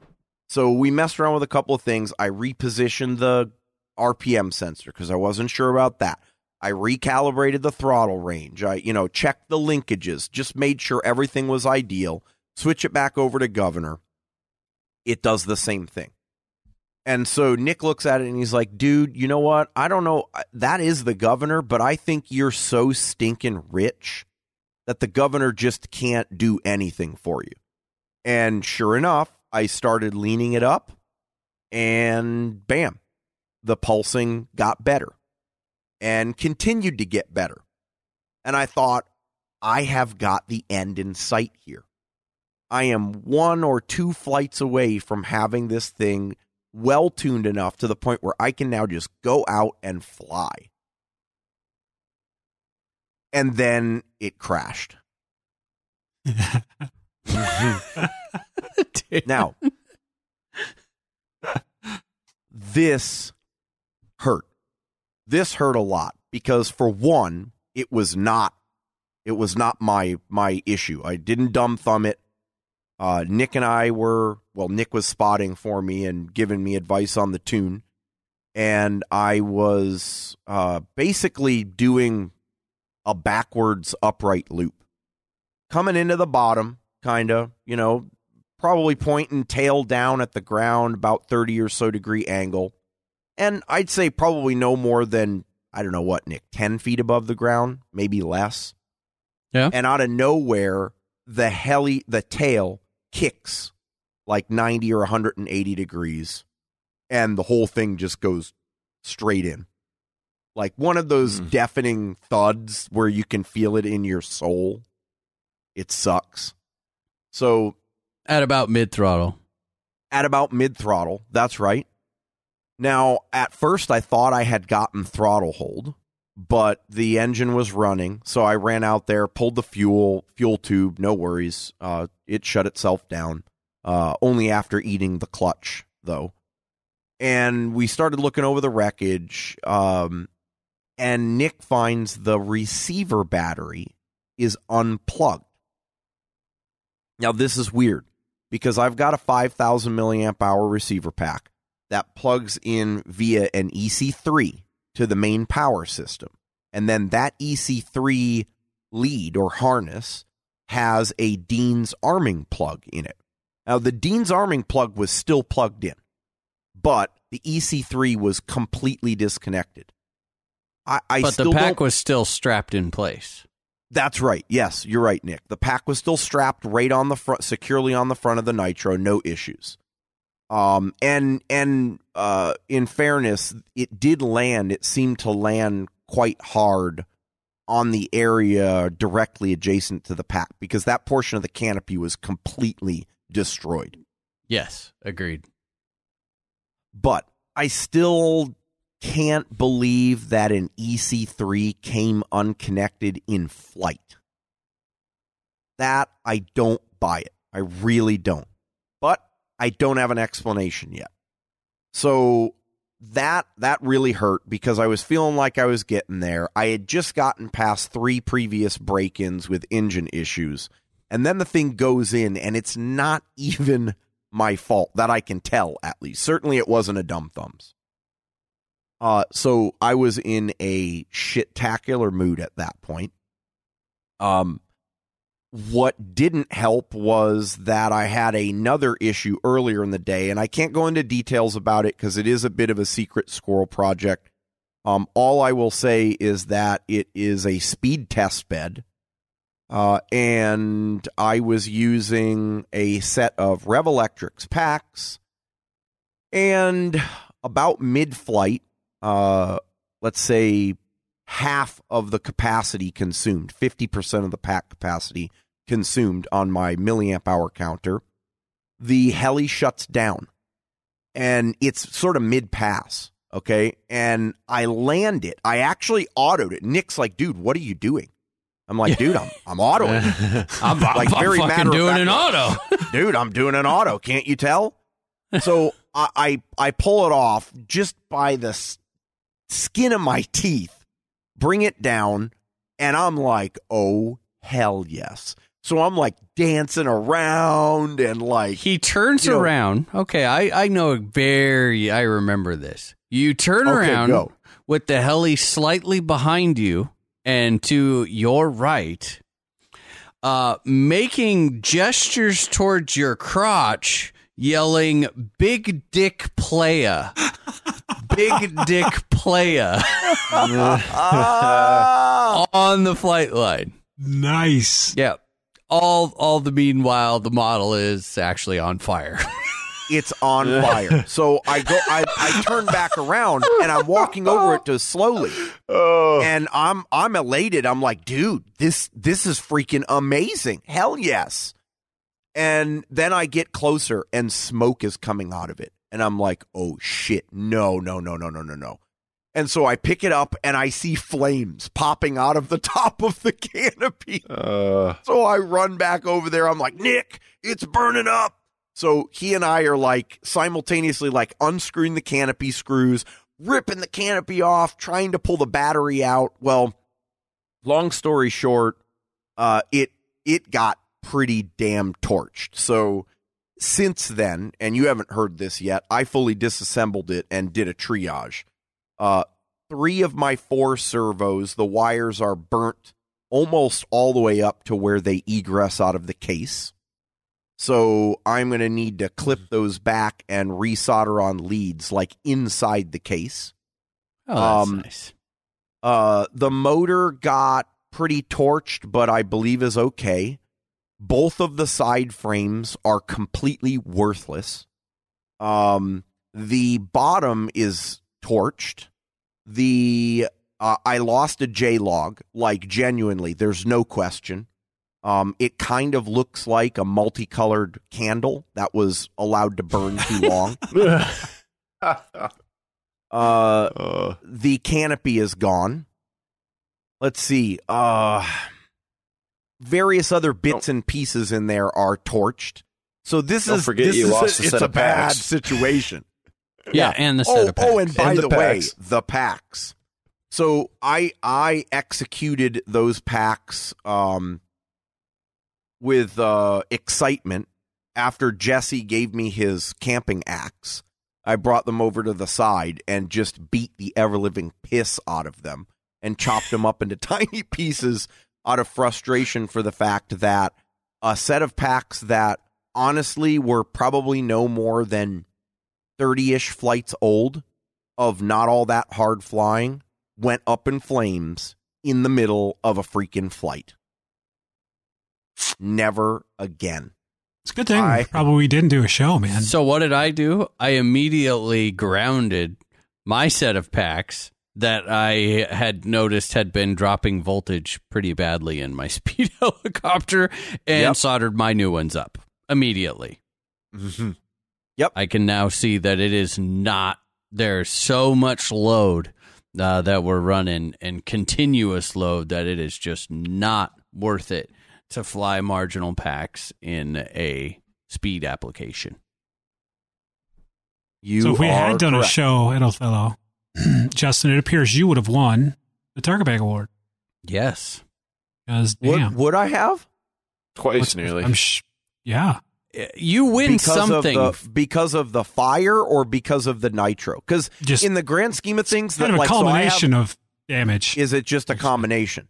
Yeah, and I feel like you should win something for, anytime you have a model on fire behind you and you are yelling big dick playa while referencing your crotch standing legs open with for the record, your wife with her head down, shaking her head side to side. Yeah. Well, your heli's on fire. I want to make something clear about that. That was not because my wife was embarrassed. That was because my wife was like, he's being himself. This is why we can't go to nice places. Yeah, this is why we can't go to nice places. Exactly. Yeah, okay, well, you guys decide what I win, but I don't feel like I won anything other than the shit end of that stick. So, Sunday, as you guys already pointed out, we woke up, it was raining. I was already in a shitty mood. Did I enjoy my time at the Fun Fly because my family and friends were there? Absolutely. Had some of probably the most humorous times, conversations and such over drinks in Nick's trailer that I've ever been a part of with the whole Pacific Northwest crew. And Austin, you know what I'm talking about, man. And Dieter and others. So that dude, that's part of what I live for these Pacific Northwest events. And that's why I can't even wait until we have our Fun Fly, because it's just going to be exactly the same. But hey, it wasn't all failure. It wasn't all failure, though. You have to talk about how much of a success your timing system was. Yes. Okay. So timing system. So I had mentioned I brought this out because I wanted to do a real world test at the field. And the weather wasn't all that great, and I could tell Nick was kind of like, I don't know if I really want to speed fly in this. Let's take a black and gray and white sky, and let's put a black and white and red helicopter up there. That's a 500, and go real fast with it. And real far. Yeah. And real far. Don't forget the real far. Yeah. In the wind. I thought it was a great idea. Sure you did. And so I set up the timing system, had various people doing the clicking. We had a couple of issues here and there just because of my poor communication to the clickers. But eventually we did get it figured out. And Nick, I think you did what, like 3 flights? Yep. I want to say 3 flights, and Quinn, thank you, Quinn also stepped up and did a flight on his Kronos, on his 7HV. He knew that one wasn't going to be too fast because he hadn't got it fully tuned up yet, but he was willing to take one for the team.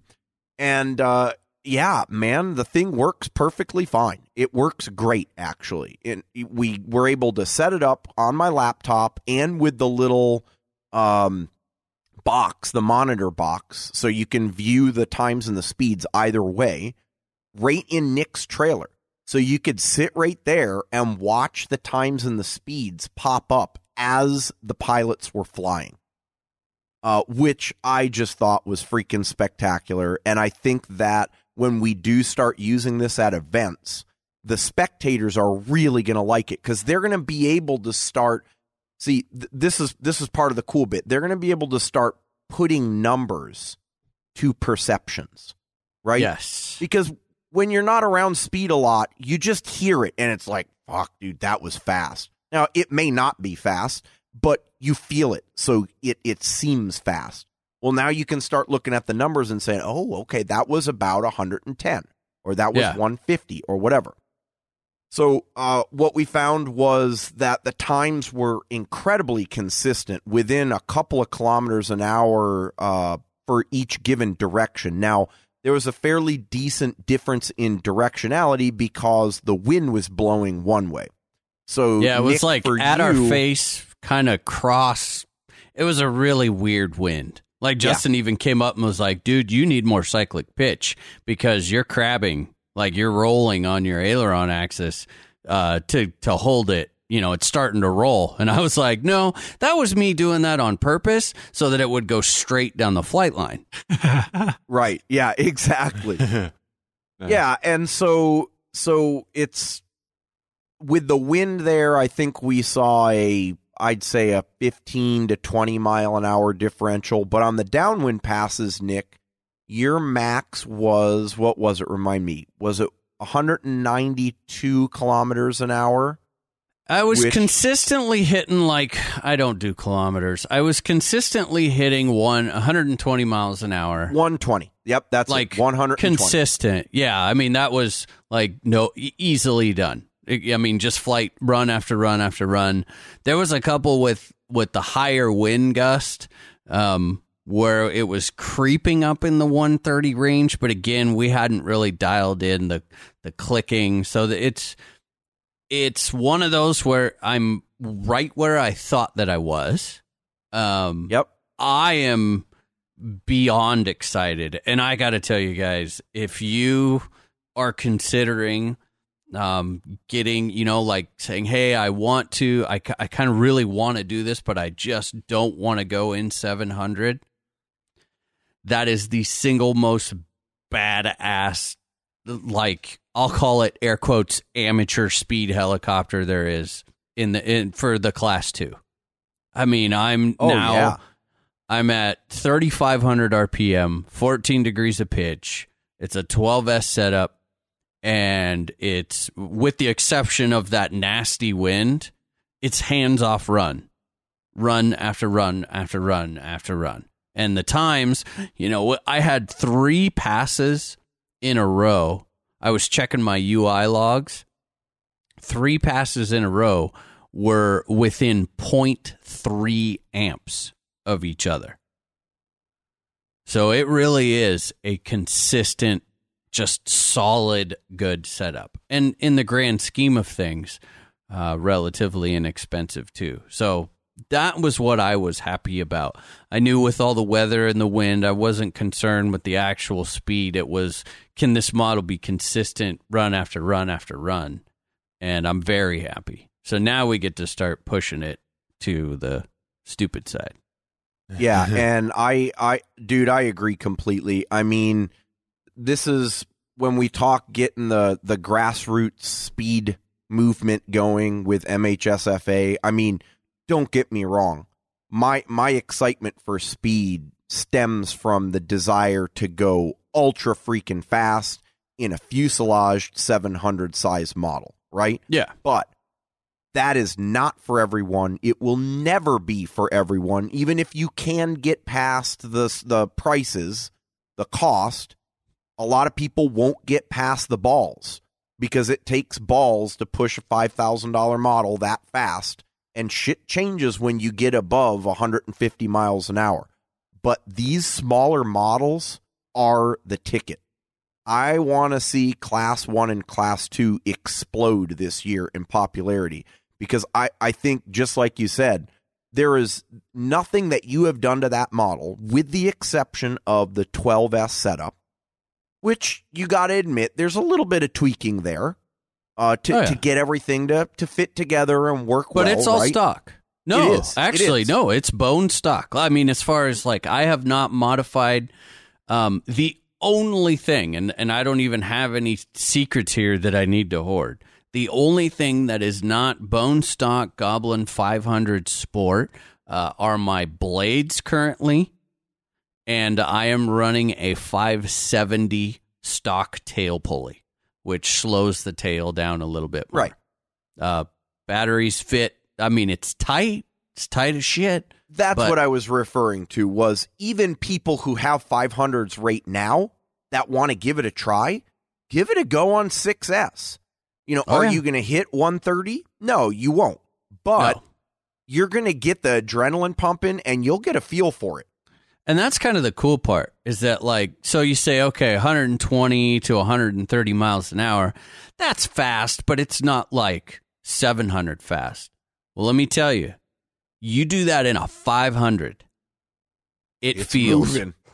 Really freaking fast. Oh, yeah. And it sounds amazing. Like, it is genuinely very, very fun because you're going to fly it a little bit lower and a little bit closer. And I was having a blast. I definitely got an adrenaline rush, you know, as it's ripping down the field. And you see yourself holding that great line, and the model's dialed, and the sound's good.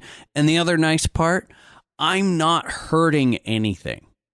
I mean, I'm not pushing anything on that model to the limits. I'm sitting at 120 amps, you know? Okay, right. Well, now, all right, 128 amps, you know, or 128, that's right, 128 amps on a 500, on a 12S 500. That's pretty a lot. Serious business. But I'm not, like, I still have room. Nothing's pegged. Nothing's coming down hot. I can immediately land with that 4025 670 motor, the X-Nova, and grab the motor. Like, bring it down, land, grab the motor, and the speed controller isn't, I mean, it's not even 130 degrees F. So, yeah, that's crazy. Now the packs get pretty warm. That was my favorite part of the whole thing. What? Oh, the packs were hotter than the speed controller. I grabbed, they were nice hand warmers. We are pushing them, and that is something that I am looking into. And it's not it's a length issue on that model. There's a maximum pack length in 12S that's tough to find packs. I could easily go to a like 12S 3000s, but I just can't find packs that are short and tall in that configuration. So yeah, I'm not gonna say for sure or not, but I would be lying if I didn't say that there was a speed controller on the way that might possibly allow me to build a 14S 500. Just gonna throw that out there. Nice. I really, you really... are so lucky that I removed the voltage limit on that rule set, buddy. Yep. My personal goal is no wind runs at 130. Now, I know that's a pipe dream. I mean, that's really, really a pipe dream. But if I can get, I mean, you have to set a huge goal, right? I mean, no one beat a world record by saying I'll just go out there and do the best that I can. So that's my huge goal. But if I can get my runs, no wind runs consistent in the 125 miles an hour run after run after run, I'll be really, really happy. Oh, yeah. I think that's very reasonable. And I mean, the thing is, we've talked about this before, but just because someone can make it to, pick a number, 120 or 130 or 150, getting another 5 or 10 miles an hour out of it is a lot harder than you think. Oh, yeah. It really is. Because at those speeds, even a small twitch in cyclic control, or, you don't set it up so that the tail is perfectly straight and it's slightly crabbed to the wind, that'll cost you several miles per hour. Easily. Oh, yeah. You bet. And just so the listeners are aware, Justin tells me that some guys are, turning their Forzas into speed helis. I got one for sale. Yeah. It actually is a... I don't think that's too shameless, because it's pretty true. Like, I've seen a lot of people flying the Forzas in speed. Yes, yep. Absolutely. Yep. Yes, without a doubt. Dan has a speed heli if you are looking to get into the 700 Sport class. That is S4. Get her done. So, yeah, that was, other than obviously having my family at the Fun Fly, which was really great, the speed thing working out was the highlight of my weekend. The heli side of it, I can pretty much say sucked. I was not happy about it. I enjoyed spending time with friends and family. I enjoyed, having some drinks and relaxing at night. Getting to hang out with my son and play in the dirt and use his little RC car and chase him around the field. That was awesome, but the flying was... So that's my Othello. However, this week I have my every other week day off on Friday, which is going to be tomorrow. And the weather, as you pointed out, Dan, is supposed to be very nice. And so I think that the TDR2 is going to get a maiden. Nice. And the R5 is going to get some speed action going. And the Goblin Speed is going to get more 3-digi action going.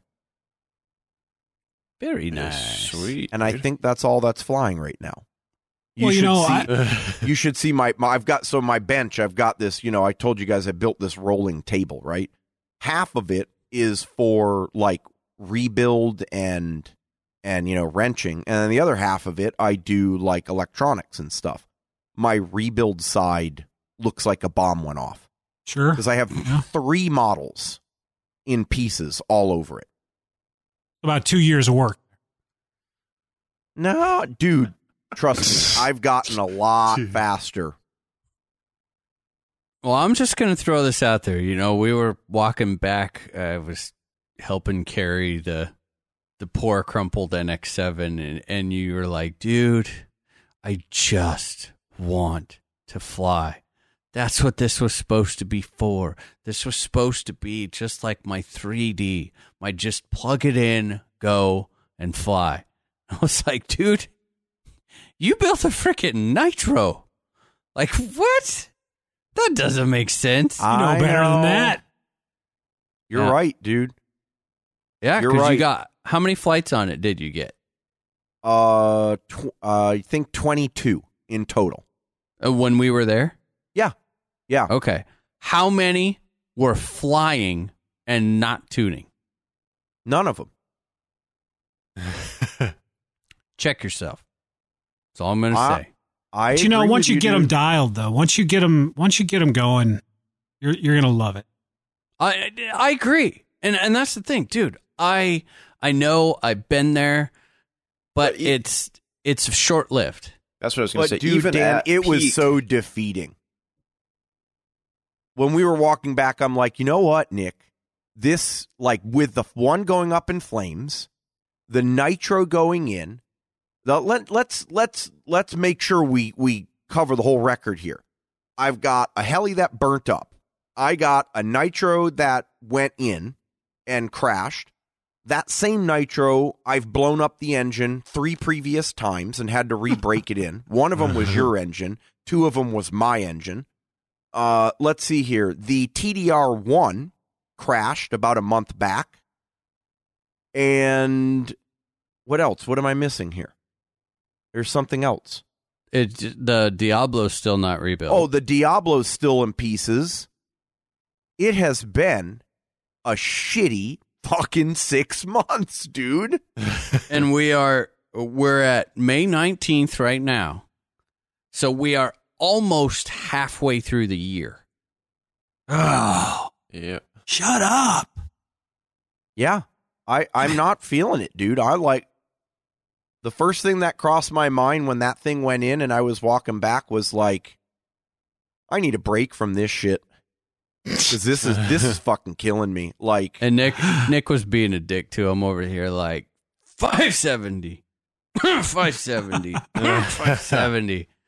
Well, no, but you did make a good point, and I did take it to heart. I was just not in the mood to have a detailed discussion about it at the time. But the point was that just because you can fly a nitro doesn't mean that it makes sense to fly a nitro.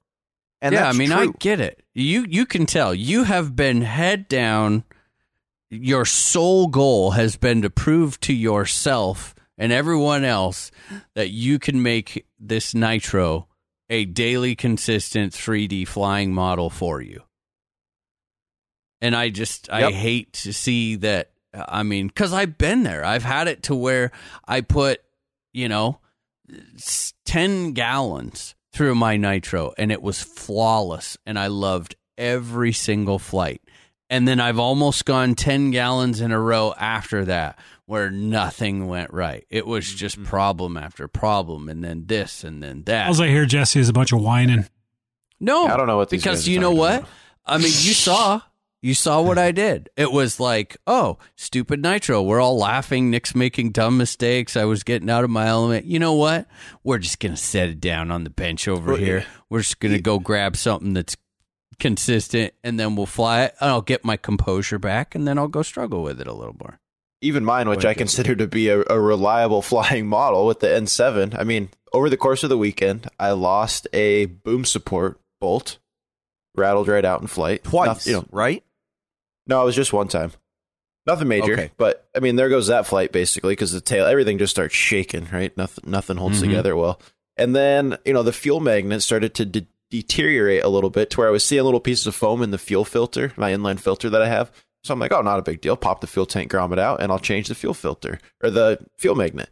Well, as in the process of getting the grommet out, I completely pierce it and like destroy it.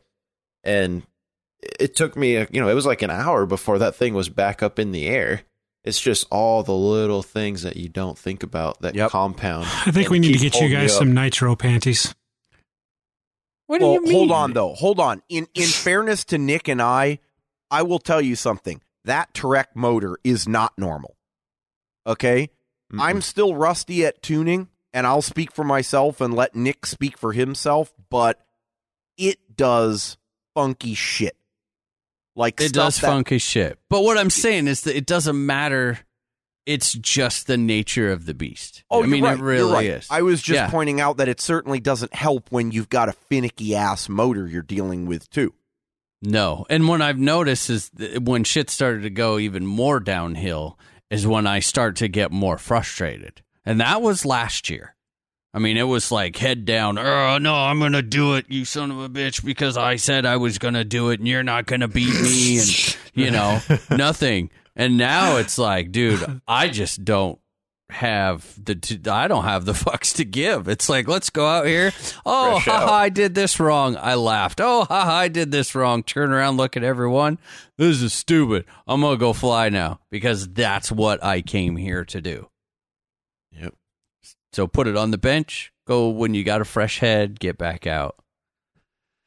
So I feel you, man. I was really, I was feeling bad for you because I know how it's been. And Othello is such it's a double-edged sword for me. I've had some of my best experiences there, and on numerous occasions, I have come back and been like, yep, that was my worst Fun Fly experience yet. Yep. Like, screw this shit. Yep, because that was mine. This one was my worst Fun Fly experience yet. Yeah. Well, I really hope that you can get through it. Well, I mean, I'll I know figure you something will. out. I mean, I will, but it's just. How about I hope it's soon. Yeah, well, I'm at the point now. I'm at the point now, honestly, where what's going through my... So, the plan here was, just full disclosure, that by Othello, I had the nitro all set up and it was running. And it was like you're saying, you run 5 or 10 gallons through it, and there's a little bit of tweaking here and there, but other than that, it was just there to fly. And I got the 380 as my 3D model as well, which I love flying. It just, it didn't come out. It didn't even come out of its carrying bag, because the wind was never low enough at Othello to make it feasible, at least for my comfort, because it's always blowing in your face. So now that I have a crashed NX7, and, well, so the ring is shiny. However, it's still got tons of compression. So I think I'm going to ignore the shiny ring for the moment. But it's a rebuild. And then, getting it back up and running and getting it tuned. Hopefully there are no issues with the engine. We're rapidly encroaching on speed season here. And what's going through my head is, do I just leave it alone for now and focus on speed, or do I keep working it? Because if it's a quick, you're right around the corner and it's going to be a great, reliable model soon, then it's worth my time. If I'm going to spend another few weeks dicking with it, then I cannot take my focus away from practicing, which is where I really need my mind to be right now. Not getting all thrown off mentally and emotionally because I want to punch the damn thing in its dickhead. Oh. Bang.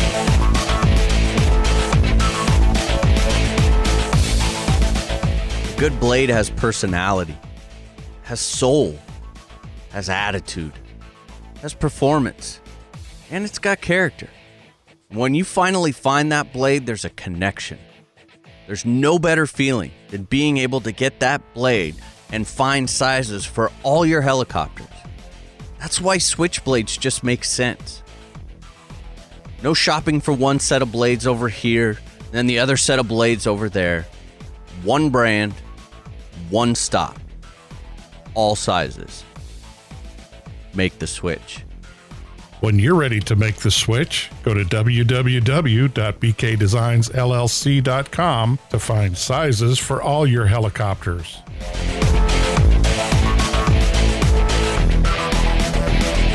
So, one thing I didn't really talk about when it comes to the Othello experience this year for me, one really cool thing, aside from all the stuff that we've mentioned so far as just getting to hang out with the Northwest friends and getting to Buddy Box, I brought a new guy, the Fun Fly, this year. From Missoula, Ryan. You guys met him. Mm-hmm. Yep. He had never been to a Fun Fly. And in fact, up until Othello, he had never even seen a 700 in the air, just his Gaui X3. One thing in particular that I remember was when we first got there, and Quinn from Montana as well was flying when we got there, in the process of charging or something to that effect. But anyway, relatively soon after we got there, he was in the air. And I just remember Ryan was standing there and he was watching this 700 fly, first time ever, and he just was like, wow, that is pretty cool, you know, and he just that first time experience. Then of course, you know, Dieter got his hands on him, and Dieter, for those of you who, I mean, aren't aware, he has a tendency to put the new guys that come to the Fun Flies, you know, to the test. And I think Ryan did a pretty good job keeping up with him. But you paid for it. It was kind of fun. It's always fun to bring someone new to a Fun Fly and to kind of experience it a little bit through them. And he got to, I have a 600 Nitro that I've kind of been passing around. Quinn had it for the last, well, I think since our Fun Fly, and he had been flying it. And so they worked, Quinn worked, and we hodgepodge some parts together. I had an Icon sitting around and a few other pieces, and we got my 600. Well, they got the 600 flying again. And he was able to, that's the biggest heli he's flown, right? Mm-hmm. And so it was funny, Nick, you got to see that first auto he did, but we were sitting there talking before he tried that, and it was literally just a few minutes, and we were watching Dan Chen auto, right? Oh, yeah, Daniel, yep. And so he got to talking about how, you know, it's really tough for, you know, on the small X3, you know, so he's not really practiced. He practices it on the sim all the time. And I just said, yeah, it's pretty much a skill you need to have. You should be able to auto, because you just never know when you're going to need to use it. And so we were talking about that for a few minutes, and kid's fearless, right? Ryan. Yeah. We're sitting there, and we'd just been talking about how important it is to learn autos to make sure you can do it. And he's it can't be that hard. I mean, he just flies for a few minutes, you know, 5-6 minutes, whatever. Takes it up in the air and puts it in throttle hold, and autos like he'd been doing it for 100 years. Yeah. Nailed it. Seriously? Absolutely nailed it.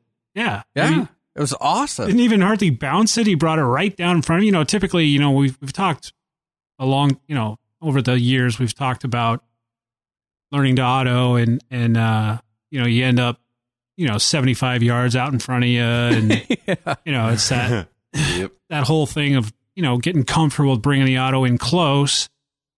Dude, this auto landed literally, I don't know, 20 feet, 15 feet right in front of him. I mean, he nailed it.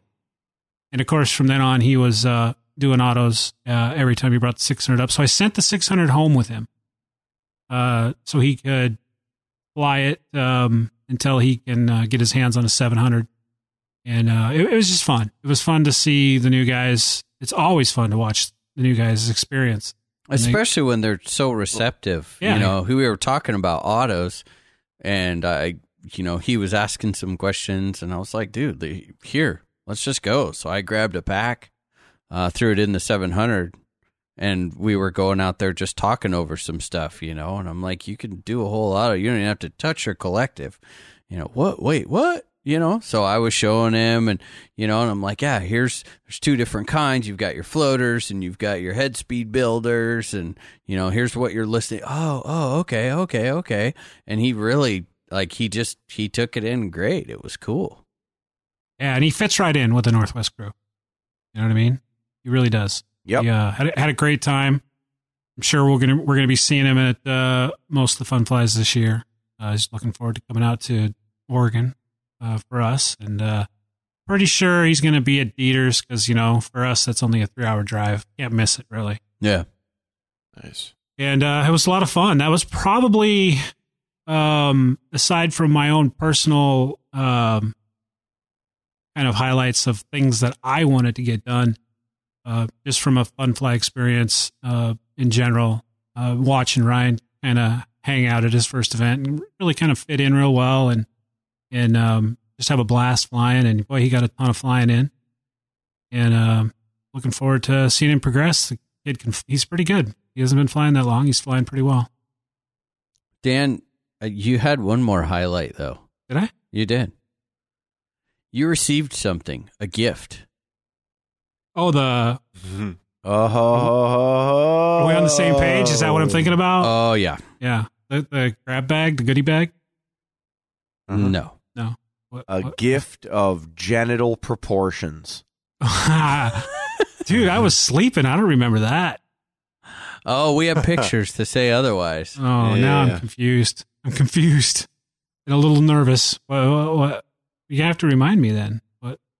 Justin, go ahead. We gave Dan. Damn it.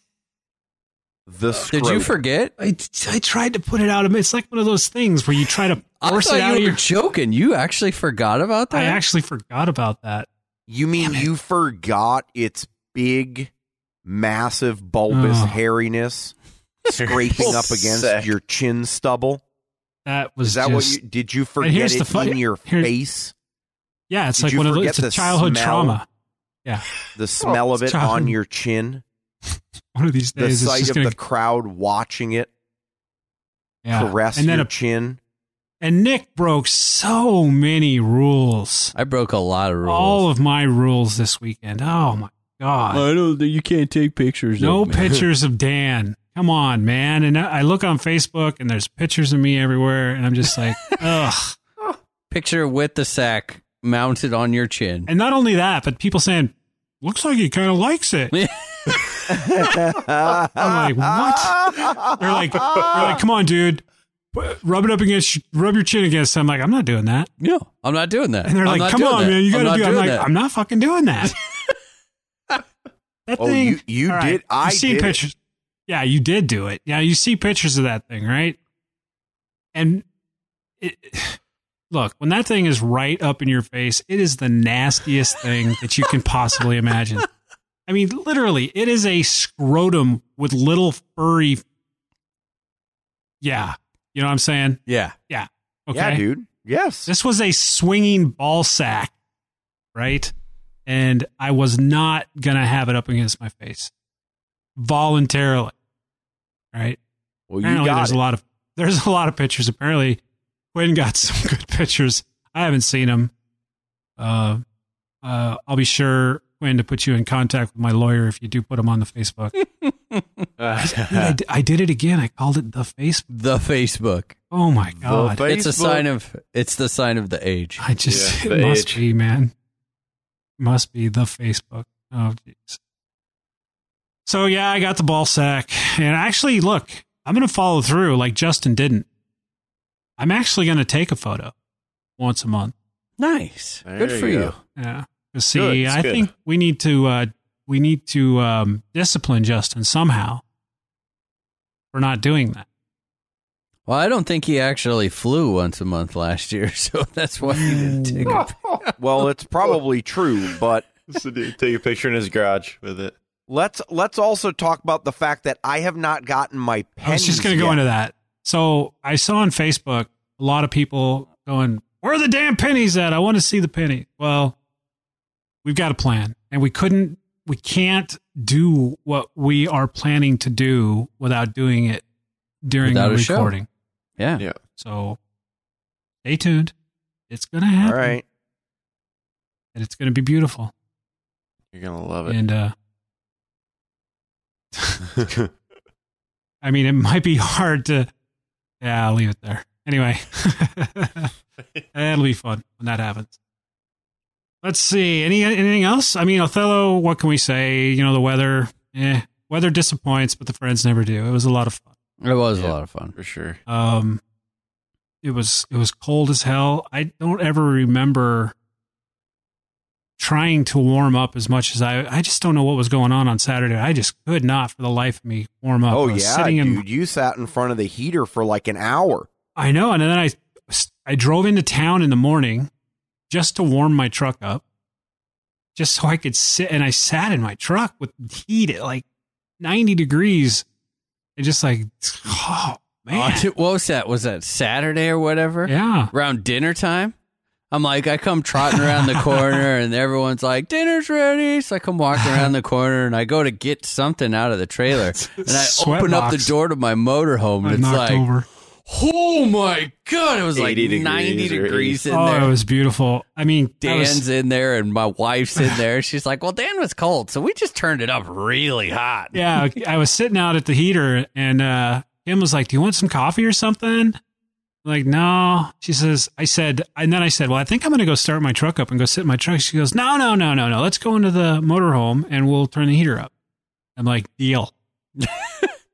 And oh no! I sat in there at the table. The heat came on. It instantly started. It was like that, because when you're cold like that, it's nice to sit in front of a heater, but it's not like a full body like heat. It's not surrounding you. Yes. So, oh man, it was glorious in there. Nick comes, dinner gets ready. I go outside. Nick comes in and he steps up in there and he comes out a few seconds and he's like, Jesus, it's like a sweat box in there. It was so hot in there. I was like, oh, it was glorious.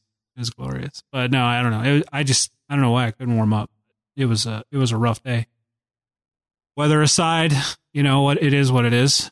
Can't control the weather, but I think all in all, everybody had a good time. I know we did. And, looking forward to the next one. I know I'm going to, and I know, Jesse, as you alluded to, you can't make it, prior engagements and such, and it's a hell of a long drive for Nick and Justin, but it's a 3-hour drive for me. So I'll be at Dieter's event, and we're going to hope that I'm not praying for cold weather at that one this year. Which, yeah, dude, because that was the one that was like 110 degrees last year. Oh, dude, it was bad. But the locals all assured us that this is freaky, and it's typically, in the 80s, low 80s. Yeah, I would like to make it out to that one, but I don't think it's going to happen. So my next one will be Snohomish, which is end of July, and then IRCHA. Yeah.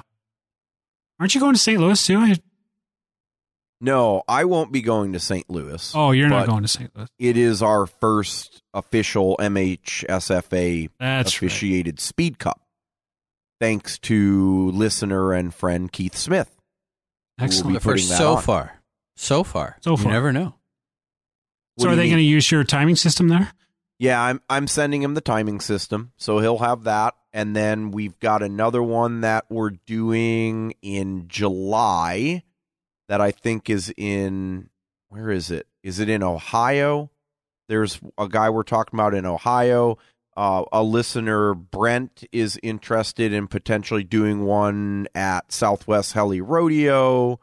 We'll have our event at RCHN4. And then, of course, that is, I guess, a bit of news this week. We got the final official agreement from IRCHA on the setup for the IRCHA Speed Cup, so that will be there in the first week of August. We'll be doing that, and then we are talking to Bert and Carrie about OHB and a couple of other people. So it's getting there. I've been working on a website for a while now, so that once we start having events, we can actually put the people's points and ranks and speeds up on the website. So I think I'm going to hold a Speed Cup in Hamilton, Montana. I'm going to be the only attendee, so I'm going to have all the points. Does that mean I qualify for some national event after that? Yeah, sure. If you get enough of them, we'll figure something out for you, man. He won every class. I won every class. Now, here's the deal, though. Is there a handicap system as far as shortening the course, that kind of stuff? That'd be nice. Yeah, if you choose to fly as a novice, then you don't get to do pre-stages. So I could do like a 40-foot course? No. It's not quite that. It's no farther than I was flying my 500. Which was too far because, look, I was doing clicking when Nick was flying, right? And when he would come past my end of the field and go way up into the sky, I'd have to be like, oh, shit. I guess I just better listen because I can't see it anymore and I don't know when it's going to come back. That's different, though. I was flying a huge course.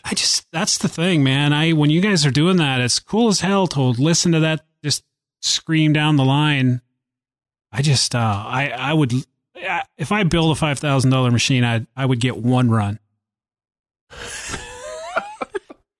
Game over. Yeah, huh? that would be it.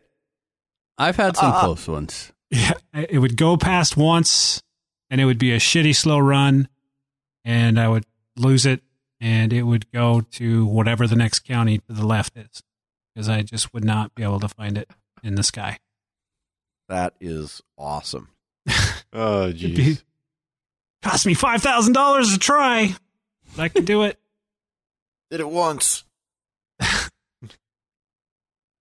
Well, guys, what do you think? Another thing, sorry, really quick. I'm hoping by the time you guys hear this, I will have the RC Flight Deck page set up for RCHN 4. So you can go and pre-register, and like we did last year and the years before, if you pre-register, then we will have a special pre-reg giveaway drawing, either, some money or a gift certificate or a prize or something like that for those people who pre-reg. And then what we're also going to try out this year to see how it works is we're going to give you pre-registration options for each of the contests that we're going to hold so that we can start to get a feel for what the demand is for each. So that's going to be like the 60-second hover, the bottle knock, the speed cup, the auto rotation contest, that sort of a thing. So when you go on there, if you do decide to pre-reg, just go and choose which of those you think that you'd like to compete in, and we will get you on the list. And if you don't feel bad, because we will still have a sign up on site, and you can sign up at the last minute if that's something that you want to do too. Sweet. Awesome, man. We have some kind of a giveaway where well, hang on one sec. We have some kind of a giveaway where the prize is to be my personal assistant during the whole fun fly. Get me water. Like, in other words, if you were to win this is what we're going to do. I hear you. If you pre-register, your name will be put in a hat and pulled at the beginning of the fun fly. And if your name gets pulled, then you get to assist Dan throughout the entire event. I like if you don't pre-register. Oh, that's the punishment for not pre-registering. Now, Jesse, I like that. Out of the group of people that doesn't pre-register. If you don't pre-register, your name gets pulled to be Dan's assistant. You can be his official ball washer. Exactly. And I would do stuff like, my predetermined, whoever wins gets the pleasure of being my assistant. I'd be standing there and having a conversation with Nick, and they'd try to interject, and I'd backhand him and say, "Shut up, bitch, go get me a turkey pot pie." Turkey turkey. Wow, that was random. You can basically strap them to the back of your scooter on a dog leash. Excellent. And when they want hydration, you get to force them to drink the water out of the ball sack. Oh. Ooh, too far. Yeah. Wow. I like it. I don't think it was it was right on the verge of too far, but I think it was tastefully executed. I chose to use water and not something else.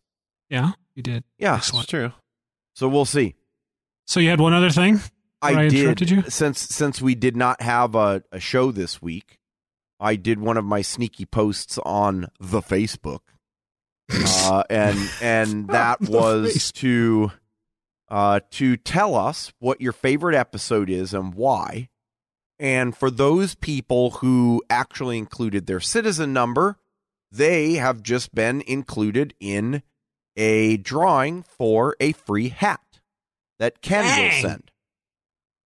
Oh, nice. Excellent. So we had 18 out of the 23 people reply that included their citizen number. So I'm going to ask Nick to choose a number between 1 and 18. Ooh, that's definitely going to be number 8. Okay, hold on. Let me do the counting. He's a Dale Earnhardt fan. All right, number 8, Mr. J. Schultz, citizen number 610. Let me guess. He lives in Europe. I do not know. Guatemala. Let's see. No, Guatemala. He lives in Canada. Oh, even better. Yeah. I'm sorry, so Jay. Here's Jay's submission. Did I say number 8? I meant we number could send him 11. a gallon of milk. Yeah, I meant a gallon of milk too. Yeah. Oh, Jay, that is so pint. bad. I'm sorry. All I can say, dude, petrol, is a you're pint getting of a free milk hat. and a hat. Yeah. Oh boy. Yep. You may get other racially insensitive things along with the hat, but you will get a hat. You won't have to pay for it. So Jay said that his favorite episode is episode number 77. And this is I think this is the title, The Greased BB Method of Progression. He says, it made me realize that we all have small and not so small holes in our flying, and it's okay to fly through or around those holes sometimes. Nice. So Isn't there it you cool go. when we ask listeners to recall those episodes? I mean, because I don't even remember that. I don't remember 77 either. Isn't that weird? Isn't that kind of cool? I mean, you get it. It gives us a chance to kind of. I mean, I'm going to go back and figure it out. Yeah. Oh man, exactly. It's like 233 episodes. You know, and it's like, phew, could you imagine if someone held our feet to the fire for everything that we've said over 233 episodes? Oh. Did I say that? Goodbye, feet. My bad. I'm just screwing with you. Yeah, that's all right. So congrats, Jay. Go ahead and shoot an email to Ken at rchellynation.com when you hear this, dude, and he will get you set up. Excellent. Well, anything else, guys, before we wrap this one up? I don't think so. I think we're good, man. All right. Maybe we should do some emails. Nick, how would I get in touch with you if for some reason I wanted to? I don't. You would send me an email at nick@rchellynation.com or catch me on Facebook at nicklenrchn. Justin? You could send me an email to Justin at rchellynation.com or catch me on Facebook or the forums as Justin Pucci. How about you, Jesse? You could send me an email to Jesse at rchellynation.com or catch me on the Facebook. I think I started something here. I don't know if I like that or not. I'm Dan. You can reach me at Dan K. Reed on the forums, and I guess we were doing emails, so I should start with that. See, I'm getting old, and it's Dan at rchellynation.com, and Dan K. Reed on the forums, and I'm going to repeat myself because that's what old people do. Oh, jeez. And as Justin mentioned, if you have any questions, store-wise, citizen card, registration-wise, anything like that, Ken at rchellynation.com. He's the guy to talk to there. One quick thing I want to mention when it comes to Othello and stuff like that, it was kind of a pleasure. You know, typically we see Ken from Lower Helly there. Now he was able to come out for the day, but he didn't bring the store. But it was a real treat to kind of get him out there for the day. And Patrick, KDE. Yeah, that's right. That's true. He descended from his multi-rotor, throne down to us lowly Helly people, right? And hung out. It was kind of fun to catch up with him as well. That's always a good time when you get a chance to hang out with some of those guys that you haven't seen, especially Patrick. My God, when was the last time we seen him at a Helly event? That was nice. Cheers. And I do think that about wraps it up. Check out Facebook, the webpage. Dude Man Larry, thanks for putting that together for us. And that about does it. We sure hope you enjoyed listening to this episode as much as we've enjoyed making it. Have a good week, guys. We'll see you next Monday. Gassers and Geritol and Alzheimer's. Oh, my. Later, guys. Don't forget the ears. This has been a production of RC Helly Nation LLC and is brought to you by SoCo Helly Tools, Progressive RC, Rev Electrics USA, Lower Helly, BK Servos, and Spartan Flybarless Systems. If you have any comments or questions, please feel free to send us an email.